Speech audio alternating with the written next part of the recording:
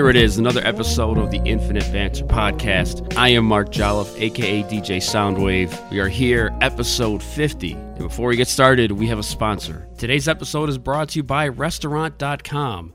With Restaurant.com, you can save at thousands of restaurants across the country with just a few clicks. Their dining deals range from $5 to $100, never expire, and cost you a fraction of the face value. Dinner has never been easier with Restaurant.com. Used for dine-in, takeout, or delivery. Restaurant.com is offering our listeners 50% off their next purchase by going to www.restaurant.com/podcast. That's www.restaurant.com/podcast for 50% off your next purchase. Restaurant.com, the best deal every meal. Man, super excited to bring you this episode today, number 50. I'm 50 years old. Maybe some of you get the Molly Shannon reference from SNL when she used to do that character. 50 episodes in, really excited to be doing this show still. When I first started, I had no idea how many I would do and how far this would go, and I got into 50, and I can't wait to do another 50. So shout out to everybody who's been on here and has helped me put this thing together. Appreciate everybody who listens, reposts. Big up to all of you. Definitely helped make this thing what it is, so I appreciate it. Want to give a shout out to Vincent M. Ward, who was on the last episode. Really had a great time talking to him about The Walking Dead and things he's done. And The Walking Dead comes back this coming Sunday, so we finally get to see that last episode that we didn't get to see for Season 10. Today's episode, we have a return, a re-invasion. Is that a word? I think so. From Griff and Scorcese. They were on episode 44, and if you did not listen to that one, please go back and check it out. But they're on this episode again. Don't have a lot of repeat guests, but they are one of the few. So shout out to Griff and Scorcese. They will be on this episode. We're going to play 2 remixes from their new album, Midnight Express. Another track off of that album as well. Definitely check out this episode. I'm really excited to talk to these guys. We break down the album track for track, talk about the cover art and the whole idea behind the Midnight Express. So really excited to bring this episode to you guys and listen to some new hip-hop. There's a lot of good music out there. I just got in the mail the new Public Enemy album. I got Paris coming. I'm going to review those on the next episode. I haven't played them yet, so I want to play them first before I start talking about them. I'm really excited to hear this new Public Enemy, man. We need this kind of music during this time. Do I do it? I kind of don't want to do it, but all right, I'll do it for a couple minutes here. The debate was last night. As I'm recording this, the debacle. And I really don't want to talk about it because, first of all, I don't like talking about that orange clown. I try to avoid him on here because I like to be at peace and have serenity in this show because it's not about that. I don't like to talk about things that I hate. But anyway, it's hard for me to do this and not at least acknowledge that mess yesterday. What a clown. I must have yelled, "Shut the fuck up," at least 30 times to the TV. At Trump. This has nothing to do with how Joe Biden was on the debate stage. What is he supposed to do? Some orange jackass is just bullying you and abusing you the whole night, screaming and yelling like a lunatic. What is he supposed to do? I wanted him to walk over and punch him in the face. I really did. At least that's what I wanted to do.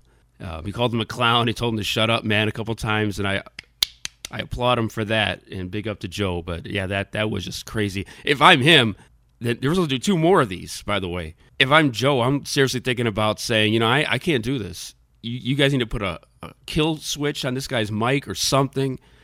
I can't do this job, do this with this idiot talking. It's impossible. Wow. I'd rather watch Fast and the Furious, which I've never seen, by the way, because I don't want to. I think I'd rather watch one of those or 2 of those or 3 of those than sit through another one of these. That was one of the hardest things I've ever had to watch. My wife left the room because she saw how mad I was. She couldn't take it, and she saw 5 minutes when she said, "That's enough. I can't do this." And she went and did something more entertaining. I think she went through some clothes. That sounds a lot more entertaining than watching Donald Trump speak. What a clown. He couldn't even denounce white supremacy. And not only did he not do that, he gave them a slogan and basically told them to get ready. Listen, if you're one of these people that's like, "I'm undecided." First of all, I don't know how you could be undecided at all. Even before yesterday, but even after that, you're still like, "I'm not sure." Are you really? Are you really not sure? It's normalcy versus a lunatic. I don't know what there is to pick. It's ridiculous. Here, I'm going to quote my man George Carlin. Stay home. Stay home, honestly. If you really don't know what to do, if you're not sure, or actually if you want to vote for Trump, I say stay home, don't vote, please. Just stay home. Complain about Joe Biden's presidency when he wins. Please, just don't come. Just stay home. Please. We don't need you. What a joke. I can't take this. I have so many things I want to say, but I just want to get into this show and talk about Midnight Express and Griff and Scorcese. Ugh! God, this guy just crawls under my skin and just stays there for a while. I can't stand it. How could anybody be down with this guy? I don't understand it. There's 2 more of these. I don't even think I can watch one. I really don't. Joe, just talk to the camera. Tell the American people what you want to hear. Just pretend like that dude is not. I know that is impossible to do, but man, there's got to be a way. God, I can't wait for this guy to go. You're listening to the Infinite Banter Podcast. I got to stop. I can't do the Trump stuff anymore.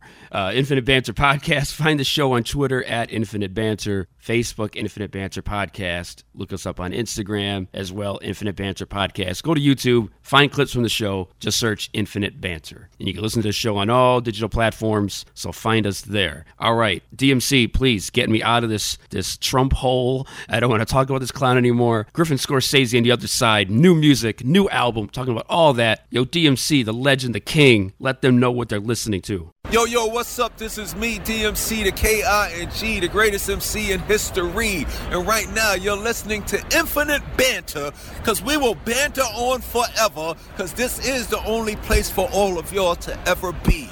I be Infinite Banter. Pins and needles, needles and pins. A happy man is a man that grins. Anybody who watches The Honeymooners knows that line, that scene from a classic episode where Ralph and Alice are trying to get past emotions that were bothering them. So that's what I have to do to get this Trump stank off of me. Ugh! I hate this motherfucker. This dude. Oh, man. All right. Griff and Scorcese, producer Griff, MC Scorcese Lord Jones. They came on the show before. They're on again. Talk about the new album, Midnight Express. And we're going to play a couple songs in this podcast. If you stick through the whole thing, there's 2 remixes that I'm going to play later on. These remixes are just ill as hell. Stay tuned for later on in the podcast. We will play 2 remixes from songs off of the Midnight Express album. But right now, let's play one of my favorite songs off of there. It's called Survivor Series 92. Got some Undertaker, Kamala references in there, some audio from that coffin match they had at Survivor Series. One of my favorite joints off the album. This right here is just straight heat. Griff and Scorcese, Survivor Series 92 on the Infinite Banter Podcast. On the other side of this song, we're going to talk to both of them.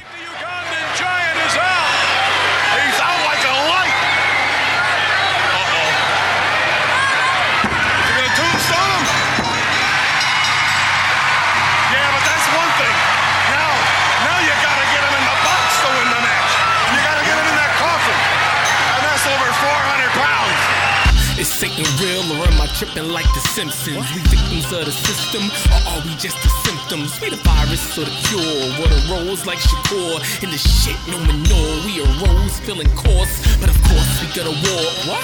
It's Deep Space Nine with a rhyme. We stationed so far away from victories, almost like we run twice as hard for an inch. Let us breathe, fuck the prayers and the mayor. Kamala, she the problem. Lesser of 2 evils, you gotta vote for King of Kodos, the stranger in the photos. Going insane over voters, we getting chained over choices, putting rings over voices. You're getting brighter, weather stallion of Philly, word to McMillie. Turn noodles to more noodles. Can't afford lobster, a monster. Pull your card like Canasta. Stand before the judge like Bob Costas with twin blockers. Uganda Giant is out, but it's not over until they can roll him in the coffin. Oh, look at that! In the coffin. Uganda Giant is in the coffin. To whom do I owe this grand occasion? Running riots with the nation of domination. Farrakhan shivers aside the nation of the Wafarouk was the Alpha, the Rock was undercover. Coming to America, Kufi was the headpiece. Deepest and blackest, my crown was Archimedes. Triple the tag team punch around the merry-go.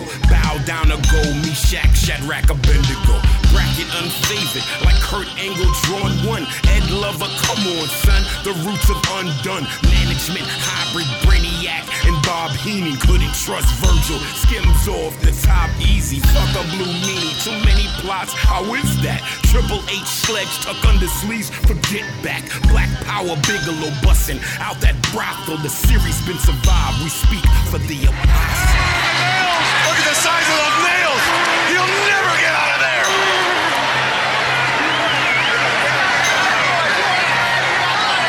The Undertaker now, coming over to the gun. The giant is in the coffin, and will he be sealed up? He has work to do now. Oh no! Can you imagine? No, I can't. Being on the inside. Can you imagine what's happening? Perhaps, come on. Oh no. Oh wow. The Undertaker driving the nails into the coffin, literally here. Come on, Slaughter, do something.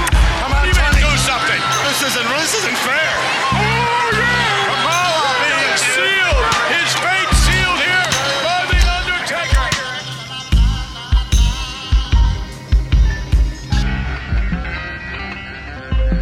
Hey, what's going on, everybody? It's your man Vincent M. Ward, aka Oscar from the #1 show, The Walking Dead, and I'm here with my man Mark from Infinite Banter. Y'all better stay tuned. Peace. Just a quick note, you're listening to the Infinite Banter podcast, by the way. I'm Mark Jolliffe, a.k.a. DJ Soundwave. Quick note here, Griff called in a little late, so I started the interview with Scorcese for about 3 or 4 minutes before Griff joined us. So, it's a little unorthodox, but we were talking about some good stuff at the beginning, and I wanted to keep it in here in the podcast. So those are interested in buying the Midnight Express album, listening to it. We talk about the album, and it's really important to keep that in there. So it's me and Scorcese to start. Griff will join a few minutes in and just kick back and relax. We talk about this album in depth, and we're going to play a couple remixes at the end of the interview here. So here we are, Griff and Scorcese on the Infinite Banter podcast. Scorcese kicks it off first. I got the CD last week, and of course, publicist sent me the link. Man, it's like a month already. So yeah, I've heard it. I don't know how many times I've played the whole album in its entirety, but yeah, man, it's dope, dude. There's no, and I'm not just saying this because you're talking to me right now, but there's no songs that you go, I could skip this one. You know, that's important because, a lot of days it's just like 2 or 3 songs and the rest is just filler. That's literally like what I wanted to hear. The pressure, of course, is like, okay, it's only, and I told Griff, I was like, I didn't want the album to be longer than 30 minutes, and I didn't want to do any more than 10 songs max. Right. We got to the point, once we got to 9, I was like, dude, this is perfect. Everything flows together perfectly. You understand the unifying message. There's enough variety in the type of songs. And most importantly, like, every single person on the project brought their A game, man. Yeah, they all killed it. They all killed it. And the cool thing is, too, like, you're right, the 30 minutes is the right amount of time because how many double albums we've heard in our lifetime, I'd skip through a lot of those tracks. I don't care how good the whole, as a whole they might be. You can't play all of them. I don't have that I don't have the time. I don't have that kind of time to listen to a 90-minute album. Like, I really don't. Yeah. And that's it, right? Like, I felt like if this album is a nice 20, like I said, I think it clocks in, even if you added the CD only exclusive, right? Like the extra debt left. Right. It literally clocks in right at like 25 minutes. Yeah, it's perfect. It's perfect. It's perfect. I could absorb the songs more because I feel like there's songs that I'm hearing them the 3rd, 4th time, like Bobby Seale is like really catching me. Obviously with what's going on has a lot of feeling too, but yeah. Definitely rings true. And that's what's crazy. Everybody, like, I love them all, and that was the one that like really caught me. Everybody saying, "Yo, Bobby Seals is that fucking song." Like, I love fucking Bobby, and I was like, "Whoa, really?" Right. Like Alaska texted me this morning, and he was just like, "Yo, he said that in and out line. He said that fucking line is incredible," and I was like to hear that from Alaska fucking Adams. Like, there it is. Like, that made my whole day. Like, to hear somebody that ill say, "Yo, that line is fucking incredible," Man. and just telling me over and over, like, "Yo, dude, you killed every one of these songs." Like I said, there's no skip throughs. I mean, there's a couple that kind of catch up. After you hear them a couple times, they sneak up on you. Like, man, I don't want to say it now. I mean, I will, but I'll save it for later also. But Death of Smoky Mountain is that one that I think is a sleeper joint on here. I mean, I'm kind of biased because I heard 3 of these songs before, so soon, and they're all right in a row. So like Detlef, the Marvel joint, the Camp Lo, like, oh, I already know them songs backwards and forwards. Yeah. So, I can, just relax and have them in the background. But the other ones, I'm trying to like, obviously for this reason, because we're doing this, I wanted to pay a little more closer attention to. But yeah, I'll mention that when we really get started official. But that the Smoky Mountain might be that sleeper joint. Zilla hit me up about that song, and he was like, "Yo, who is this dude Asir?" And it's funny. So Asir, I only ran into him because he was working. He did a song with my producer Panels, so the guy who did East Hampton Polo Boys with me, and he just happened to retweet this Asir song to my timeline, and it was a song he did with him. So of course, because that's my producer, like I listened to his song, and I check this out. My producer did this, yada yada yada. And I stopped, and I was like, "Yo, this motherfucker is nice." There it is.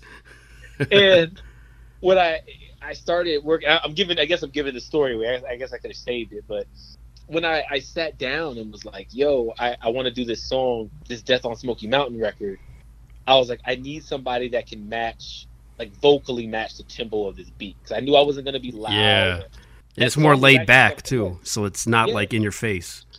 Right. That song, funny enough, was originally it was for The Culture. It was a song that I did for AJ Gray, and Jason heard it, and Jason was like, "Nah, we got to get a different beat for this." And I was like, "Well, I'm not giving up this beat. Like, I fucking love this record."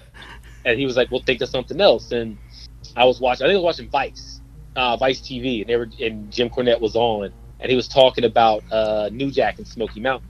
And so that led me to start like looking at now I'm just YouTubing old Smoky Mountain videos. Right. Of course I started with the New Jack videos, then I, kind of went from there, and you see the the Jimmy Boogie Woogie Man Valiant and everything else, and I was like, yeah, I got to do this, and I want to talk about that. You hear me like rap all like the different little wrestling references in the verse, and just sacrificing. You're sacrificing your own confidence and your love for something for money. It's really what the song is about. Gotcha. You know what I mean? And so you kind of hear me talking. You hear me like even I mentioned the process. Like the whole Dario Saric thing. Like I love that fucking record so much. I love it. I'm sorry. No, man, it's good to be proud of this joint, man. You should be. It's a classic album already, and it just came out yesterday, right? So here we go. 10 bangers plus a remix. I'm telling you, and I've been saying this all year long, and I wasn't saying it to be disrespectful. I wasn't saying it to be. Oh, you went face? I did. What's going on here? In a minute. I was definitely a righteous baby face in that moment, and I said, "Yo, this album is gonna be. If you listen to it and you give an honest listen, you're gonna mention this album as one of the best albums of this year." And I don't care what anybody says.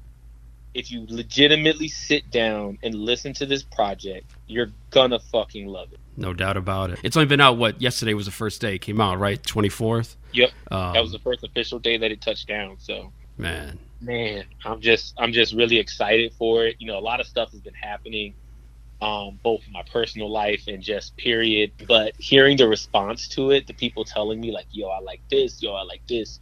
Yo, I'm still stuck on this." And it's funny, like you said, right? Like you've had Ode to Camp Lo, you've had the singles for since you guys were on back in July, early August. I'm trying to remember, when it was, right?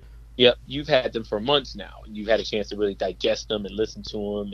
But being able to hear everything in sequence, and then most importantly, being able to really digest it. Like that's the big point to me is like, yo, I want you to be listening to this like a month later, 2 months later, and going, "Whoa, I didn't know what the hell he was talking about," or "Whoa, I see how this reference means," and you know what I mean. That's right. That's what I'm hearing from people. Like, "Yo, I gotta sit with this album. And it's like I said again, it's only 22 minutes, and that I feel like is the mark of what makes this album really good. It's not long. It's not drawn out. I wasn't like, "Yo, let me do like 2 more records just to be on the safe side." It was like, no, like this is all it needs to be. It's perfect. Even like Rocket Launcher, like I love, like Rocket Launcher is my favorite record on there. Oh, I think here he is. Let me grab him here. Yeah, go ahead. What's up, Griff? Yeah, buddy, what's going on? What's happening, man? We got Scorcese still here too. Yes, sir. All right. Fuck that game. What's up? Can you hear me okay? Yeah, I can hear you. I think he just snapped on you. I didn't hear what he said though. Oh, he did. Ironically, see, the irony here is that I was cutting a full babyface promo for you, and the first thing you do is get on here and start running your yapper, trying to cause dissension in the world's greatest tag team. All right, I got something. It's called a heel turn, and it There it was is. miraculously executed. Yes, we got it. So we're doing a double turn. This is Austin Bret Hart. Austin Angle. WrestleMania 15. Oh yeah. There You it know, is. in the spirit of double turns, like I know that one's regarded as the best one of all time, but I do feel like the Austin Kurt Angle one after that whole alliance thing was very well done too. That was a good one. Yeah. I wouldn't. I also really like the alliance angle. I know it's like pretty universally hated and shitted on, but I enjoyed it. That's because people are idiots.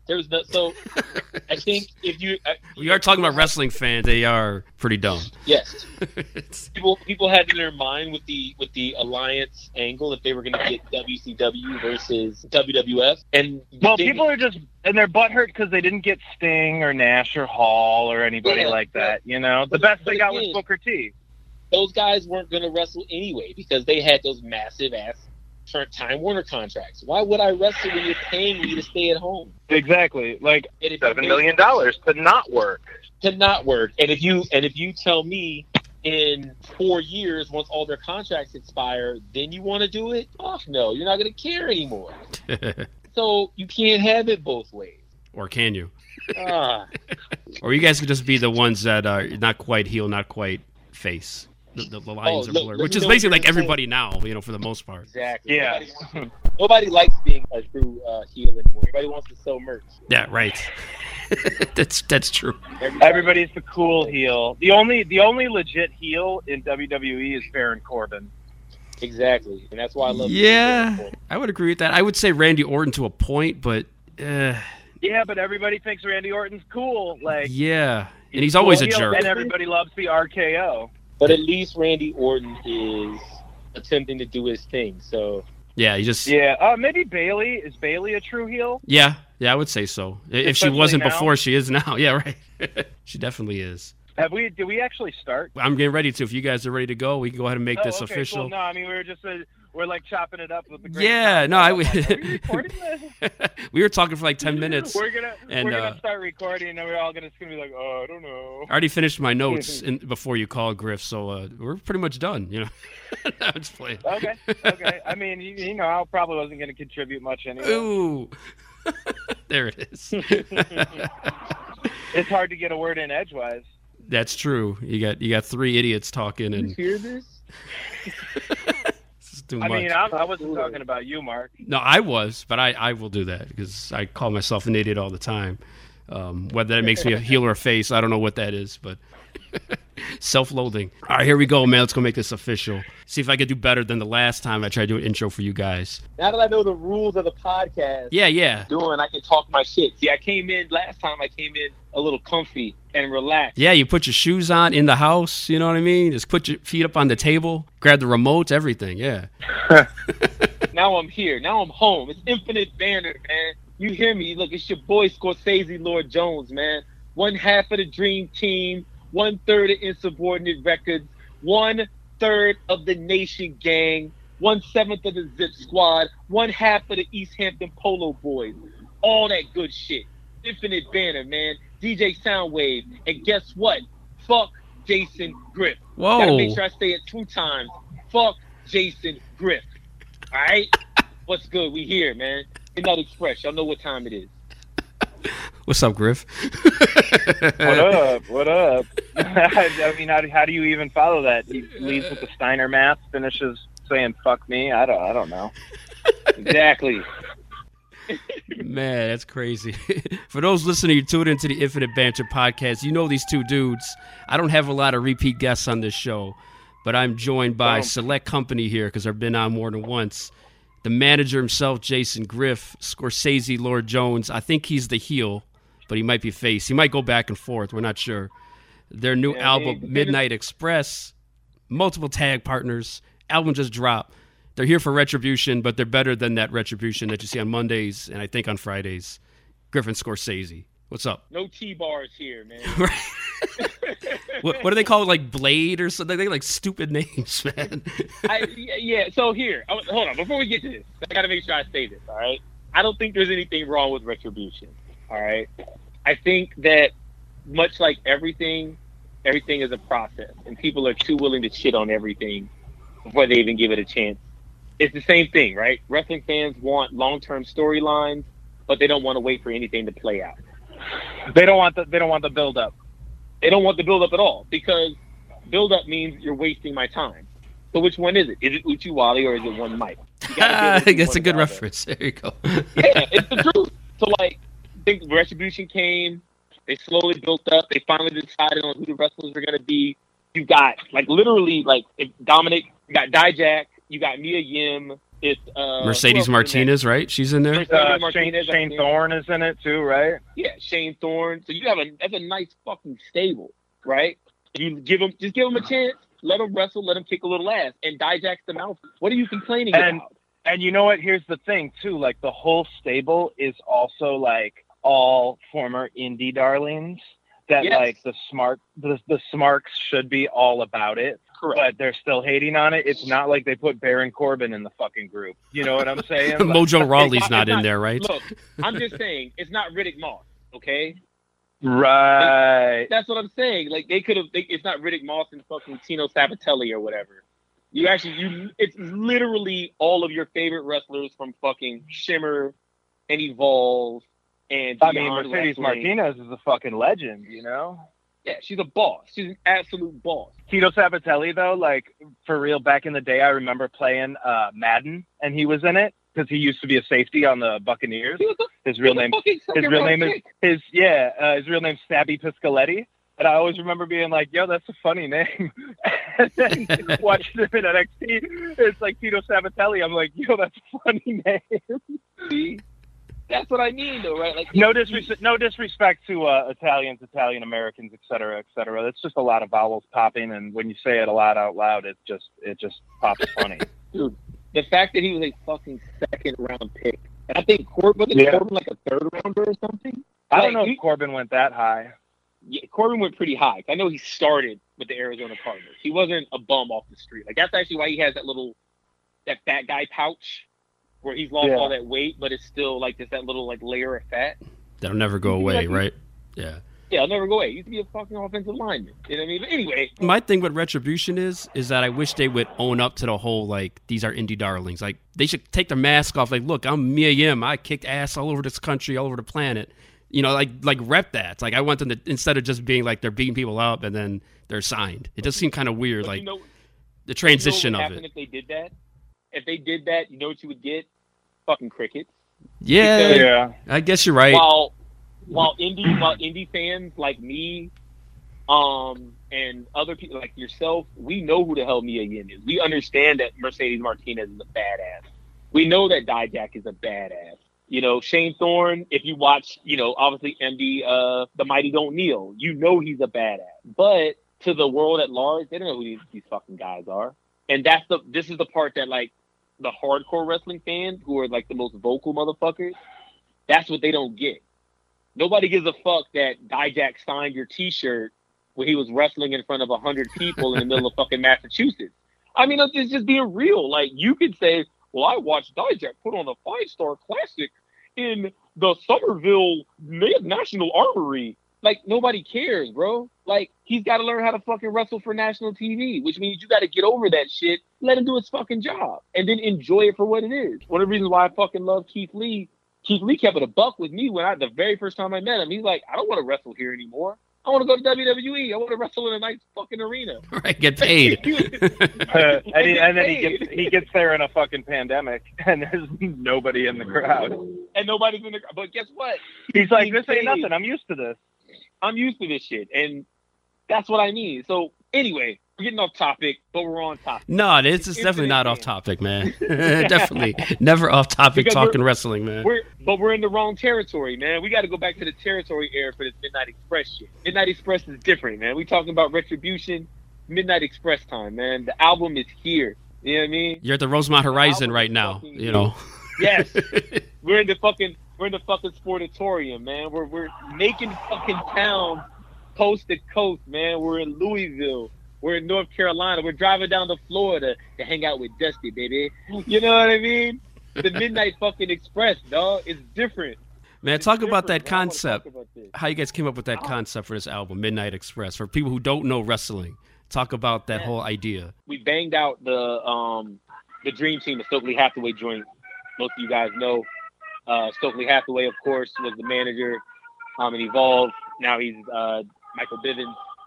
And truthfully, like that project, when I approached Griff about it, it was more my project than his. Griff was, in his own words, and he'll tell you, he's kind of getting back into producing right as I was like, yo, let's do this project. And so, you know, we kind of just built around like ideas until we got the project together.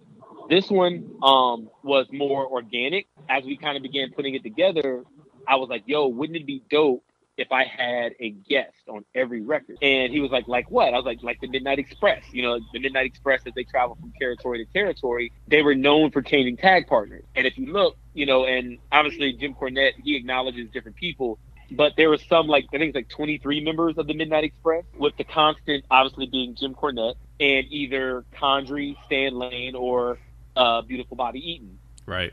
And so I was like, yo, it would be ill if we just got somebody from every single coast, every single area to rep on the project. And so that's really what we did. And I, you know, obviously the constant, of course, Griff as the manager, he's the producer. I am, you know, the Condrey, Lane, Bobby Eaton. And yeah, it just started working itself out, because now it's going from, the guests are organic. You know, I'm never a big believer in like having a ton of guests on my project, because I believe I can carry my own. But in this particular case, I was like, each guest enhances the overall record, and it also forced me as a writer to be on my A game. And I'm never slacking. I'm never like writing some bullshit.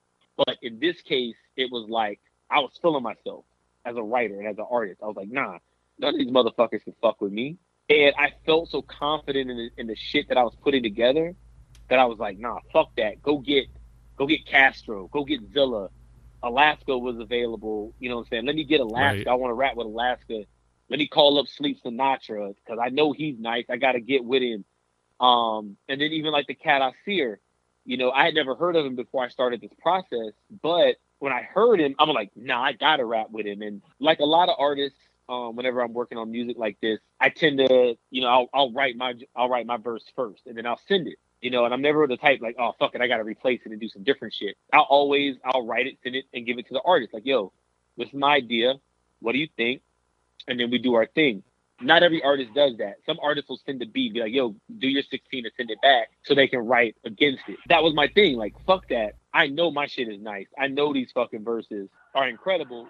So I don't care who it is. Let's go. So on your end of it, being the producer, making the beats, hearing the tracks, hearing the verses, what's it like on your end when you're getting this stuff coming back to you and you're seeing how it all fit together? It's almost like a puzzle, right? You got this guy, Ryman, and then the Scorcese, and you're fitting it with the beats and the titles and such. Like, how's it as a producer working with so many artists for one project? It's awesome, to be honest with you, because, you know, I think anytime you work with a different producer, it's just an opportunity to grow, you know, which sounds kind of corny, you know, like I feel like one of those like self-help inspiration speakers on Instagram, you know.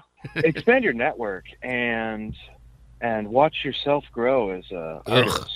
And for only $9.99 a month, you know, and but for real, because like I always have you know, you kind of have an idea of how things are gonna go, and then you'll get a verse that's just like, oh, that wasn't what I was expecting at all, but it's fucking great, and I'm gonna run with it. Like, I had also never heard a Sear before, and like that first came on, and I'm like, holy shit!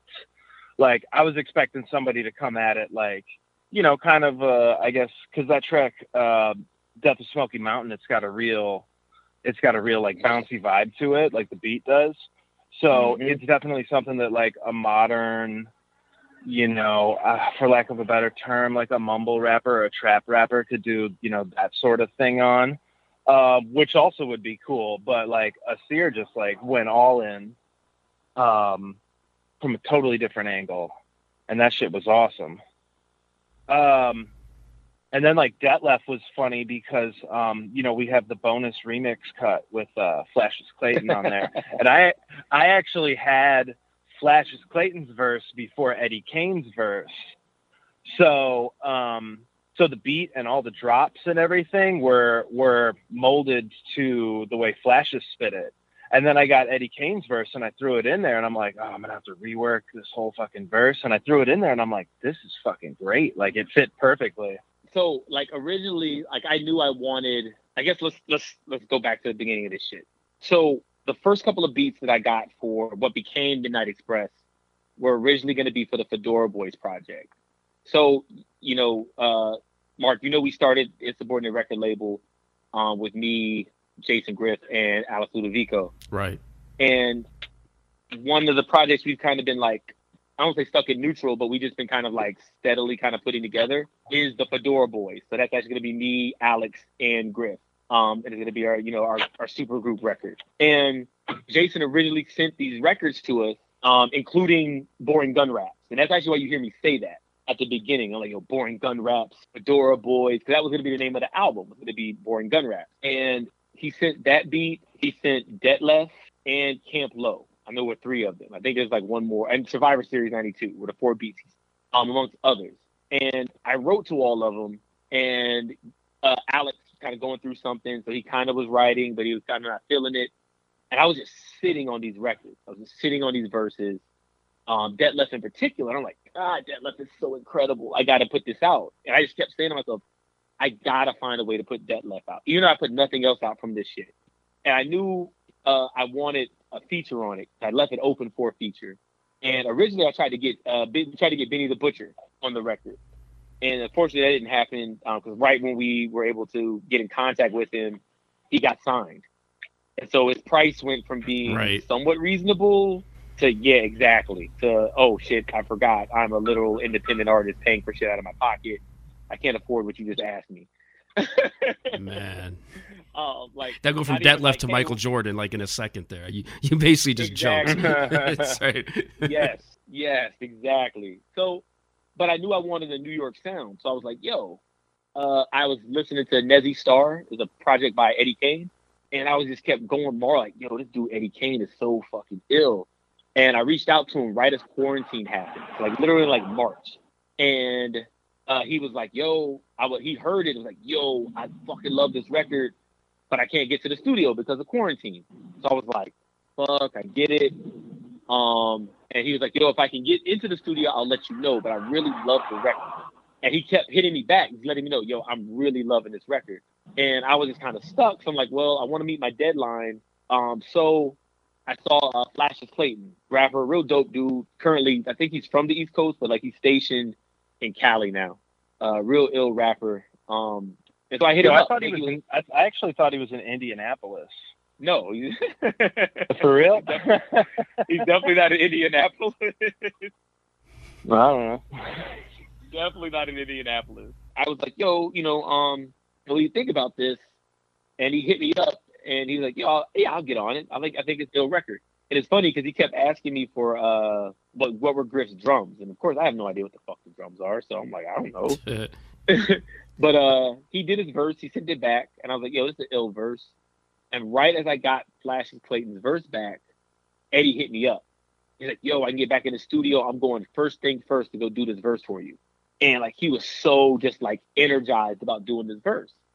And I was like, all right, cool, we'll come through. And he did it. I heard it, and I was like, this got to be the album version.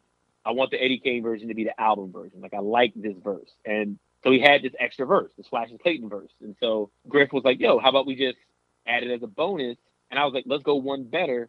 Let's do those 2 verses plus a new verse from me, and we'll make that like a throwaway, like a B-side or something, right? And so that turned into the Small Pro remix. Nice. You know what I'm saying? And so that joint's crazy. That might be the most street record on the album, like just straight gangster, man.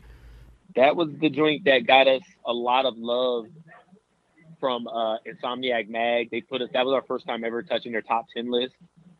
That was the record that most people picked up on. Like they heard it because, like I said, it's I think Griff, didn't I send you that sample The sample for the beat. Yeah. Yeah. Yeah. I think You that's get your little co-production credit there. That's what I'm saying. Like I sent a couple. I'm actually proud of myself. I know I sent that one, and I want to say Survivor Series '92 was the other beat that I like, the other one that I picked out.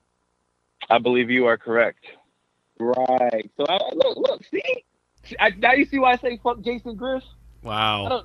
Scorcese doesn't need Jason. I don't need a manager anymore. I don't need a mouthpiece. This is where you throw him over the top rope and claim that you don't need a manager anymore. It just happened. It's the equivalent. you gotta break the tennis racket and get him out of here, right. man. When Demolition slammed Mr. Fuji and Powers of Pain dusted him off and said, "We'll take you." Exactly. Right. Slamming Fuji. I respect you, Mr. Booker, man. You got to go full heel out here. Let's do this. Like I said, man, I think our biggest thing with this record is like this feels like the first actual Griff Scorcese record, because it's not just me. You know what I mean? It's me and Griff, and we're throwing ideas back and forth. And, I was more willing to tell Griff, like, I don't like that, or change this, or what about this? And Griff would send me stuff back, and he would put whatever he wanted, and I was like, okay.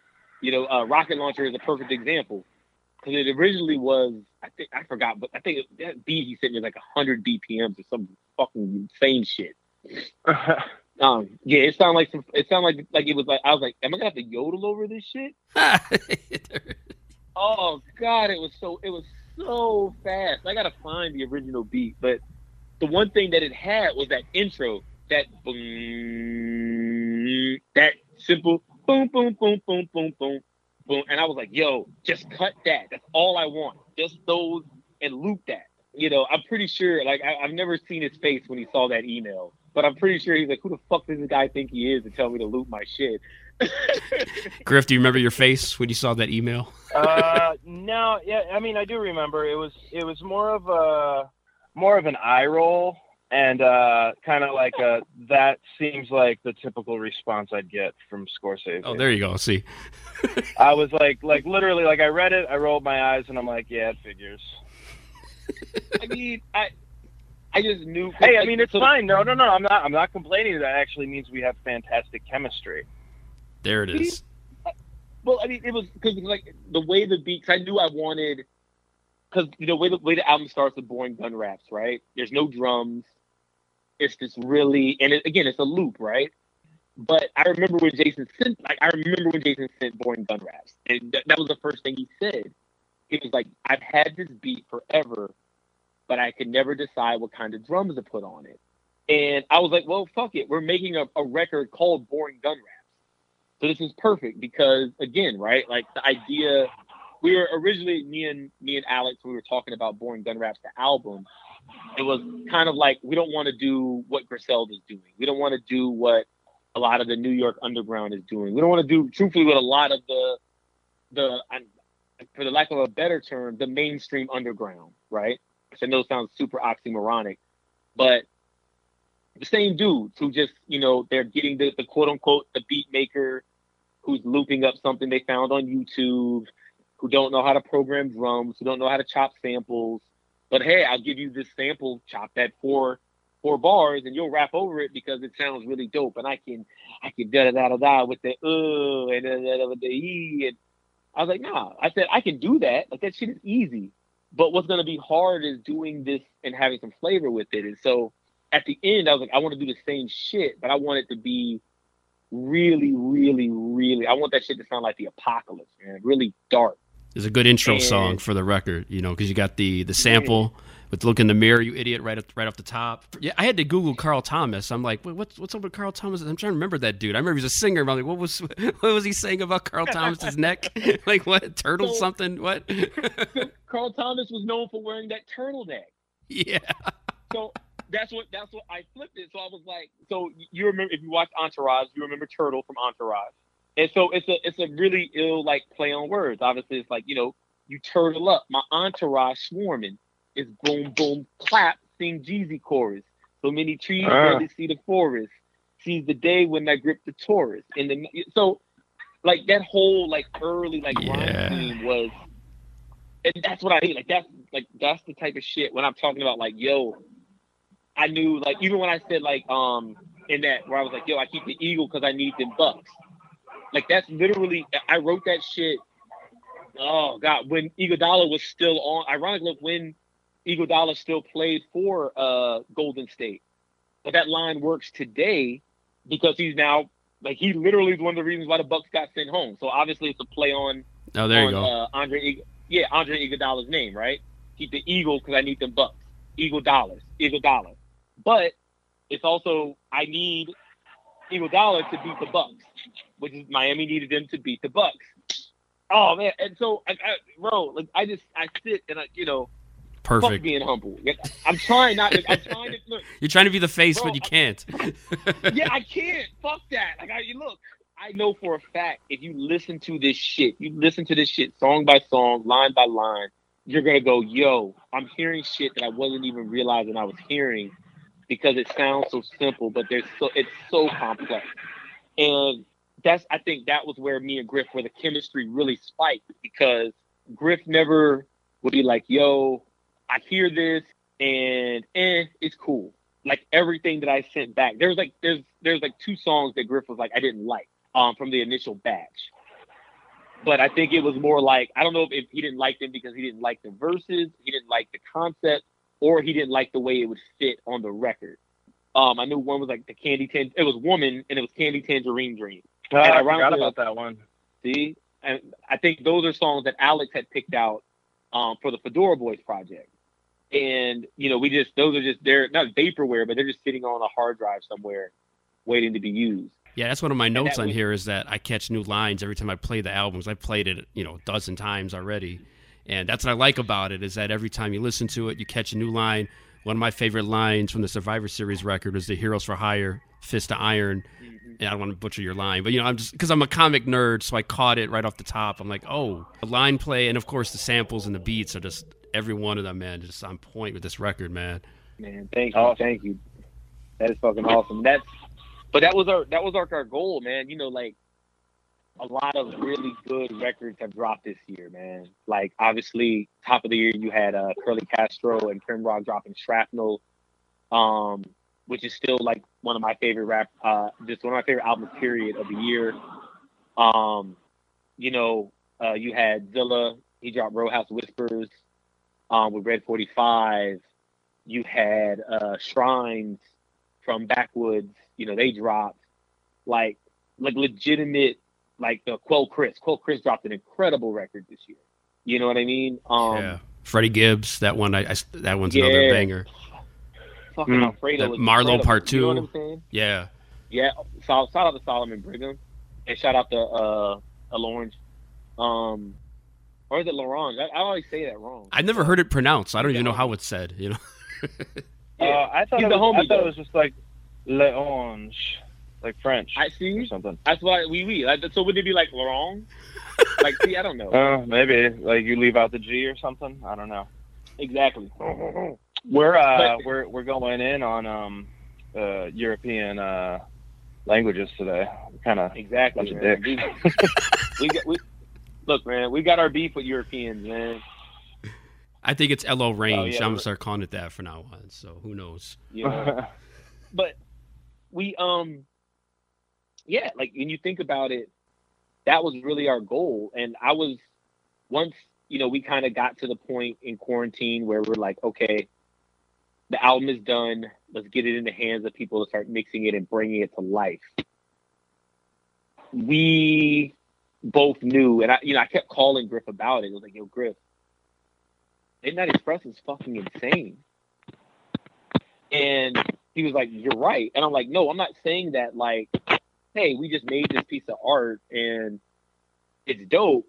Like, this album is fucking good. Like, am I nuts for saying that? And he was like, no, like, it's really fucking good. And, it's one of those things where like, as a rapper, man, like I don't say I'm on to the next one, but like I rarely go back and listen to my old stuff. Facts, big You know? facts. Yeah, because and that was even when I think I was talking to Griff, we're already talking about the next project. I've already written my next Polo Boys project. I got to go record it. I'm always thinking about next steps and what I got to do next, and let my mind keep just moving. But I go back and I listen to Midnight Express 2-3 times a day because I'm just like, man, this album is so. And I don't skip anything. I don't skip my own songs because I feel like if I skip Born Gun Raps, then Bobby Seale doesn't have the same impact. If I go to Ode to Camp Lo, which is a great song that devalues Marvel vs. DC, which is a fucking crazy record, and so on and so forth. And I just kept going back to this, like, yo, if you don't fuck with this album, you'll probably never fuck with me. You'll never fuck with Jason Griff. Like, there's nothing we can do to make you like our shit. Because, like, this album is fucking incredible. You know what I mean? Yeah, there it is. There it is right there for you. I was telling you guys before that Bobby Seale is probably... I don't have a favorite song, but the one that's been definitely one that I've been really gravitating towards is that one, especially with all that's going on right now. What were your guys' thoughts when you came up with that record, and, of course, the samples of him speaking and everything? So ironically enough, Bobby Seale was the first record that was completed for the album. Bobby Seale was in the initial beat pack that Jason sent for the Fedora Boys project. And it was the one song, me and Alex wrote it together in his old apartment when I was out in LA. We were drinking whiskey, drinking some nice Maker's Mark. And we just wrote it. And the line that got me and made me start writing was when he said, "What side of the coin do you fall on?" And I was like, okay, so we're going to do like the heads and tails type thing. And I think that was the code name for the record. We didn't have a name yet. It was just, we were going to call it Heads and Tails, which I was like, oh my God, that sounds so fucking generic. Like, I hate generic names. Some Harvey Dent shit. Yeah, like, and I thought about that too. I was like, man, Harvey Dent. And I was like, God, that sounds corny too. And I was really like listening to a lot of like interviews, you know what I'm saying, from Bobby Seale, Amiri Baraka, Huey P. Newton. And, I listen to these just because, sometimes you just got to just gather some wisdom. And that particular sample I had, the idea of looking at what you're being offered and realizing that it's bullshit. And that's really what he's talking about. He's like, we just want the basics. We want the basic humanity that should be offered us here in the States, but we are consistently being targeted and attacked for wanting it. One thing that he discusses, and that was really what when I'm kind of talking about, is like, what do you want? And you hear me kind of talk about it. Like, I didn't want to be me. There's that line, are you doing your own thing or you're rapping like Griselda? Me? I'm just Scorcese, Lord Jones. Lord knows. I just want to be myself. I want to live my life. I want to make the music that I want to make. And I think that's really the kind of crux of it. A lot of people, me and Griff, we our motif is wrestling. We both love wrestling. We both love talking about it, watching it. It was a way that we bonded. And so, we've seen people take our ideas, run off with them, like literally take our ideas and run off with them. We've seen people look at the things that we've done and think that it was okay. And we could get mad about it. We could fuss, or we could just keep elevating and doing what we do. So that was really how that kind of came together. Now, I don't know why Griff chose that sample, so I'm going to let Griff kind of speak on that. But from a writer's standpoint, yeah, like that was me and Alex really kind of putting that together. You're talking about the sample for the beat? Yeah. Not the Bobby Seale sample. Funny story. That track, I probably made that beat like 7 or 8 years ago for this kid that I used to work with, who was like, hey, do you know how to, like, I don't know how to make beats, but I have a track I want to sample, can we do this thing? I could send you the track and, we can go from there. So I made that for him like forever ago. And then, I don't know, he never did anything with it. I don't even think he raps anymore. So I figured at about the 7-year mark, that's about the point that I could be like, all right, this isn't happening. Let me pass this beat off to somebody else. So when I was putting through stuff for this project, we were definitely having like the vibe was definitely leaning towards a lot of like soul samples and R&B samples and things of that nature. So I'm like, oh shit, this will probably work perfectly. And sure enough, boom, bang, pow. Yeah, it's definitely a song on the album that catches you right away. As soon as you see the title, like, I can't wait to hear what they're talking about on this one. Yeah, it's like coming back as like an early favorite. Like that's the one, like across the board, people are just like, yo, Bobby Seale is my favorite song. I'm like, all right. I don't want to say that's crazy, but like, so Bobby Seale, and Griff will tell you, Griff is actually who decided who placed it second on the record. I think when I had it, it was like much later when we were both kind of working out track lists. I think my initial track list, Bobby Seale, was like 5th or 6th. It was either toward the middle or toward the end. And Jason was like, he looked at my track list, he thought about it, he called me back. He's like, yo, I want to move Bobby Seale second. And I was like, after Boring Gun Raps? Because like literally, like, I mean, Boring Gun Raps, I'm murdering everything in sight. Like, I'm talking all types of, you know, and I'm talking big shit. You know, like I said, I'm setting the tone for the project. You know, like Jim Cornette was known for his mouthpiece. He was known for saying the things that he said. And so here I am doing the same thing. And I'm just going off. And then here comes Bobby Seale, and it's this nice political message. And you know, we're talking about like, you know, the fit shelters for human beings and being able to live as a black man in the United States. So it's like this weird juxtaposition, but it works. And I think by placing it second, so many people are gravitating to it because you get this, it feels like a palate cleanser, you know, before you jump right back into Deadlift, where I'm right back to murdering motherfuckers. Right. A different song named after a real person, but not quite the same, right? Correct. You know, you're seeing that, and that's why you see the duality, you know what I mean? And I think that's what we wanted from like Midnight Express. And, you know, I don't want to say like my music is not personal. Like I've done like tons of like personal songs, you know what I mean? Like, you can go listen to A World Only Gods Know, and you can find out how I feel about my mom and religion and divorce and everything else. And then you can go and listen to Dream Team, and you can hear me talking about steaks you can't afford and driving speedboats to avoid the cops, and we're having a good time. You know what I mean? So that's what makes it ill. And they're coming for you. I hear them in the background. Do you see that? The steak police. Picking that up. You can't afford that steak. Expensive steak aroma, baby. That was only been out 2 days. You don't have enough money for that steak yet. Not yet. We getting there. Yeah, we don't get the Spotify money for like 8 months. Them 7 pennies they're gonna send. Yeah. Yeah. Jesus Christ. Man, and speaking of the track listing, so a couple songs we played the last time you guys were on here was obviously Detlef. We talked about that. But then, of course, Marvel vs. DC with Zilla Rocca. And, man, you guys, the references are just, if you're not paying attention, you're going to miss them.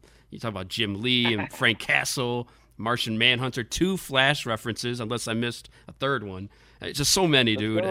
So many. What's your favorite reference? I like the Jim Lee because nobody talks about the guys who write or draw comics. They always talk about, you know, Superman or Batman, but nobody ever talks about the people who actually create this stuff, sort of like Stan Lee or something. So that's one of my favorite comic book artists. And when I heard his name, I'm like, he just said Jim Lee? And I heard Alan Moore. I'm like, whoa.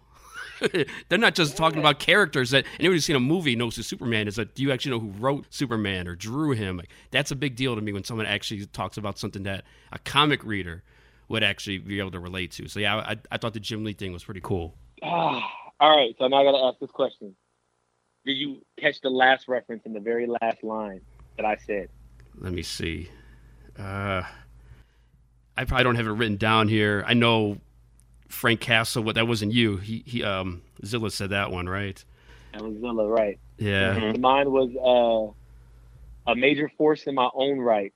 Fuck around, 54 shots, you in a box, past the Bud Light. 54, that's a reference, isn't it? Mm-hmm. Wait a minute. There's one more reference in there. So do you know who Major Force is? Nah, school me on that one. I think that went over my head. So, have you ever heard of woman in refrigerator syndrome? Nah, that's a new one too to me. School's in session. Right, cool. I'm a yellow bus right now. Let's do this shit. So, Gail Simone, of course, the writer for Catwoman, Wonder Woman, etc. Yeah, got to meet her a couple times too. Yeah, she's really great. She's amazing person. She's actually one who coined the term women in refrigerator syndrome. Okay. So, it comes from a Green Lantern comic. that talks about like the dehumanization of women in comic books. And Green Lantern comes flying in after a hard day patrolling the galaxy, flies into his apartment, goes to his refrigerator to get a Bud Light. He opens it, and his girlfriend is just murdered and just stuck inside the refrigerator. Yikes. And the person who did it, yeah, like literally, that's the only time you ever heard of her. It's the only time you ever see her. Then he closes it, and he goes to hunt down the villain. The villain's name was Major Force. Man. Yeah, I definitely did not ever read that book. I need to find it, though. That's crazy. Yes, and the number is number 54. Gotcha. So therefore, for anybody listening, go look for that one. Major Force in my own right. Fuck around. 54 shots. You in a box. Past the Bud Light. Shout out to Gail Simone. That's dark for like a Green Lantern book. Yeah. I mean, that's all space shit usually, you know. But that's the weird part, because it was treated so nonchalantly that when Gail Simone read it, she was like, "You treated this woman's life like a complete and total afterthought. Like she doesn't exist as anything else but a plot point." Right.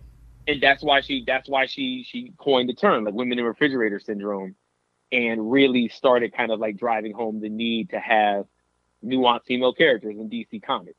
There it is. You know? And she's done so much great work. Red Sonja, Batgirl. Mm-hmm. Yeah, so yeah, definitely big up to Gail Simone. Yeah, that's awesome, man. I definitely learned something new. See, not only you guys entertaining, it's like Karis One, it's edutainment. You're also entertaining and giving us education right here, right off the top. Man, thank you. See, that's what we want. Like, we want people to catch like all of those like ill references and turns of phrase. Like, man, like Marvel vs. DC is one of my favorites, just because like I got to nerd the fuck out, you know. And Zilla's like matching me like line for line. Like I was reading his shit when we were planning out the record, and I'm just like, oh, okay. You want to talk about fucking Krakoa and Oa? Now I gotta really like dive into my bag, and you know what I mean? Yeah.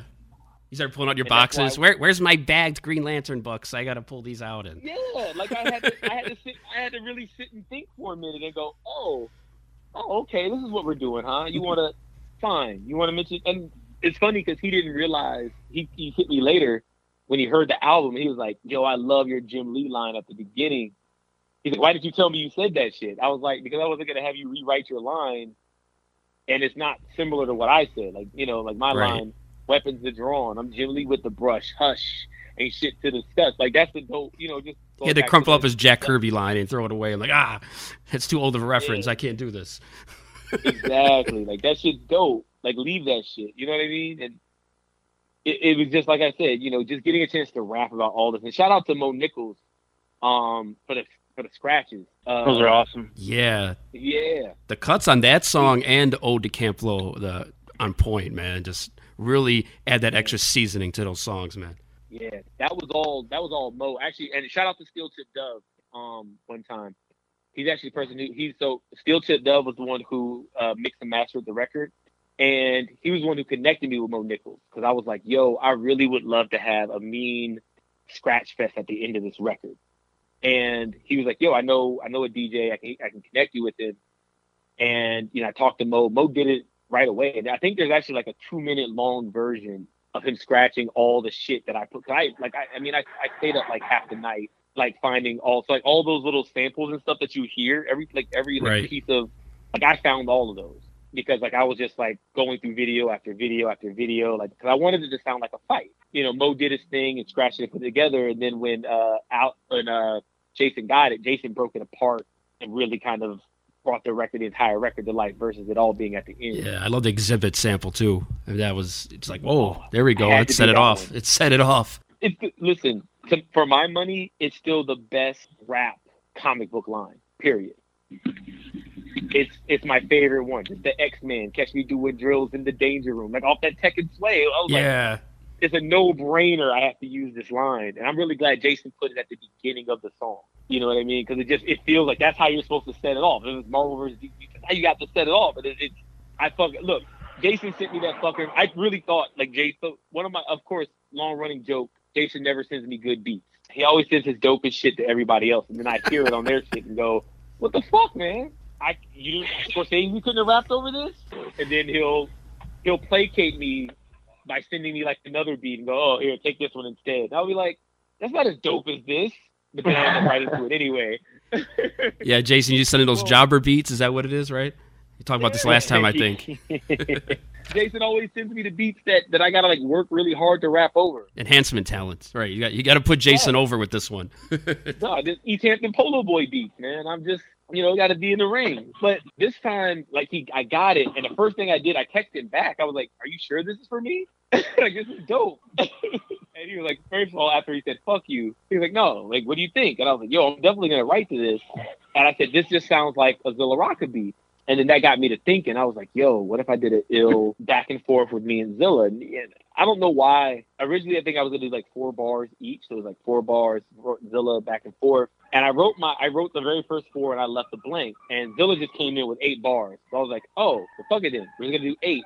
And actually, again, one of those little moments where like a small change makes like a big ass difference. Because it allowed the whole record to flow.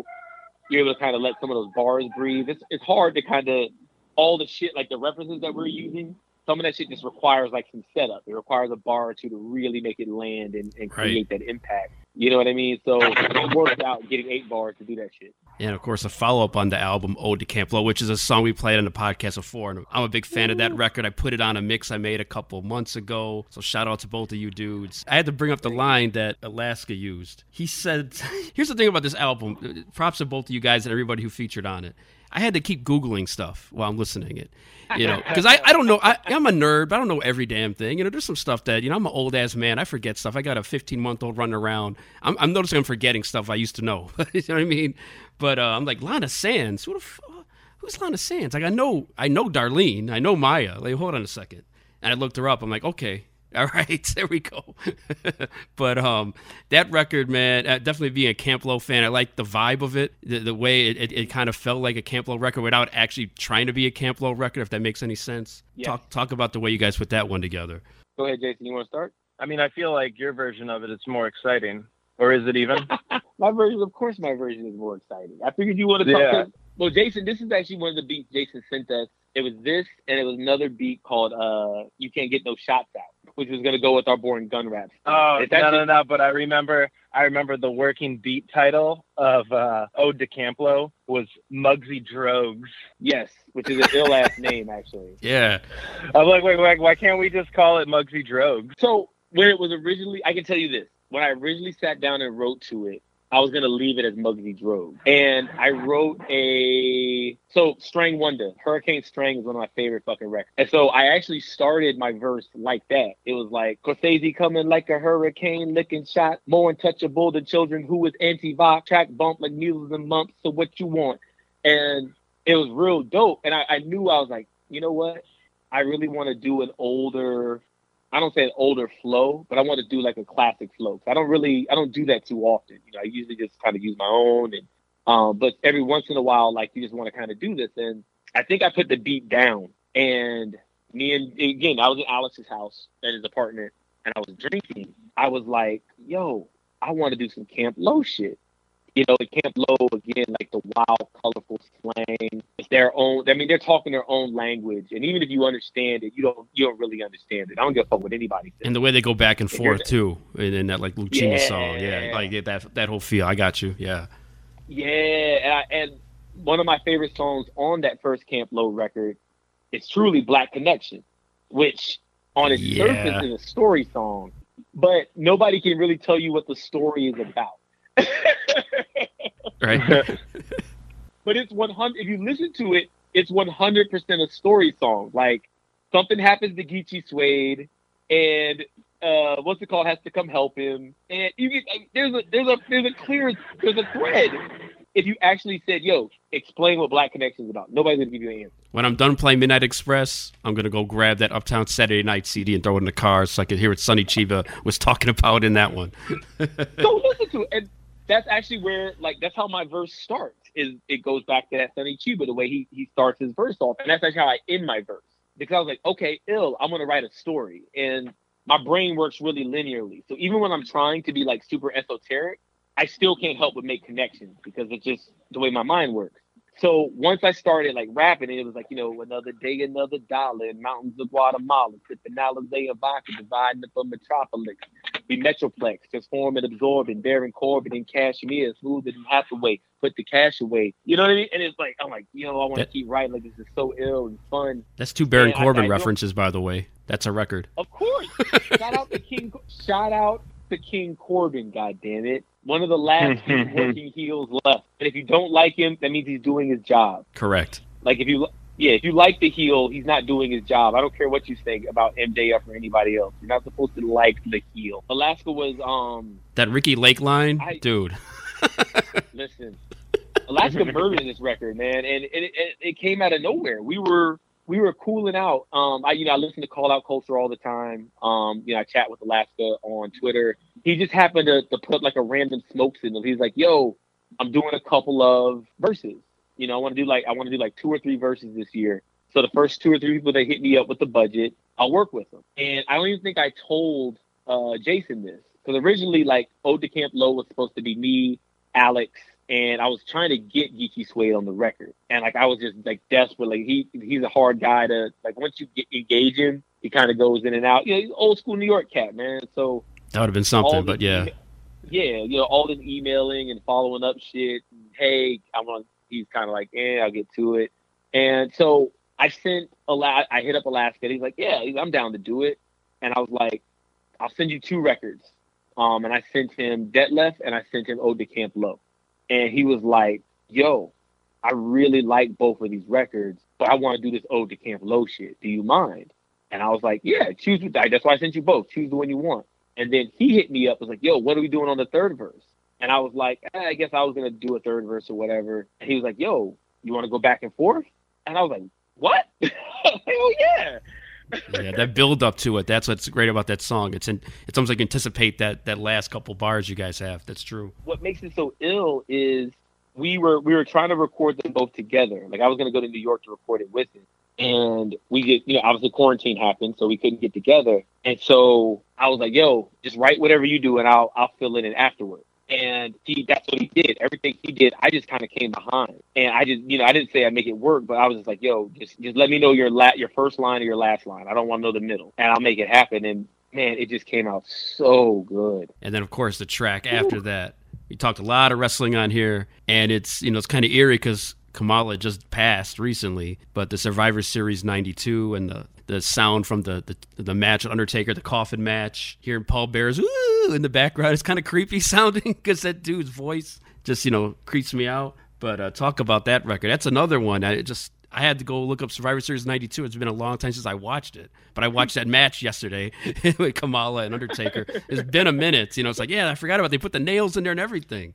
Crazy. So that record was originally, it was written when, and it's so funny that record works because I was telling Jason I was worried that record wasn't going to fit anymore.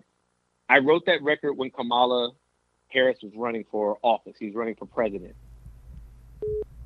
And that's where the Kamala reference comes from. And that's why I wanted to use that, because her campaign was dying.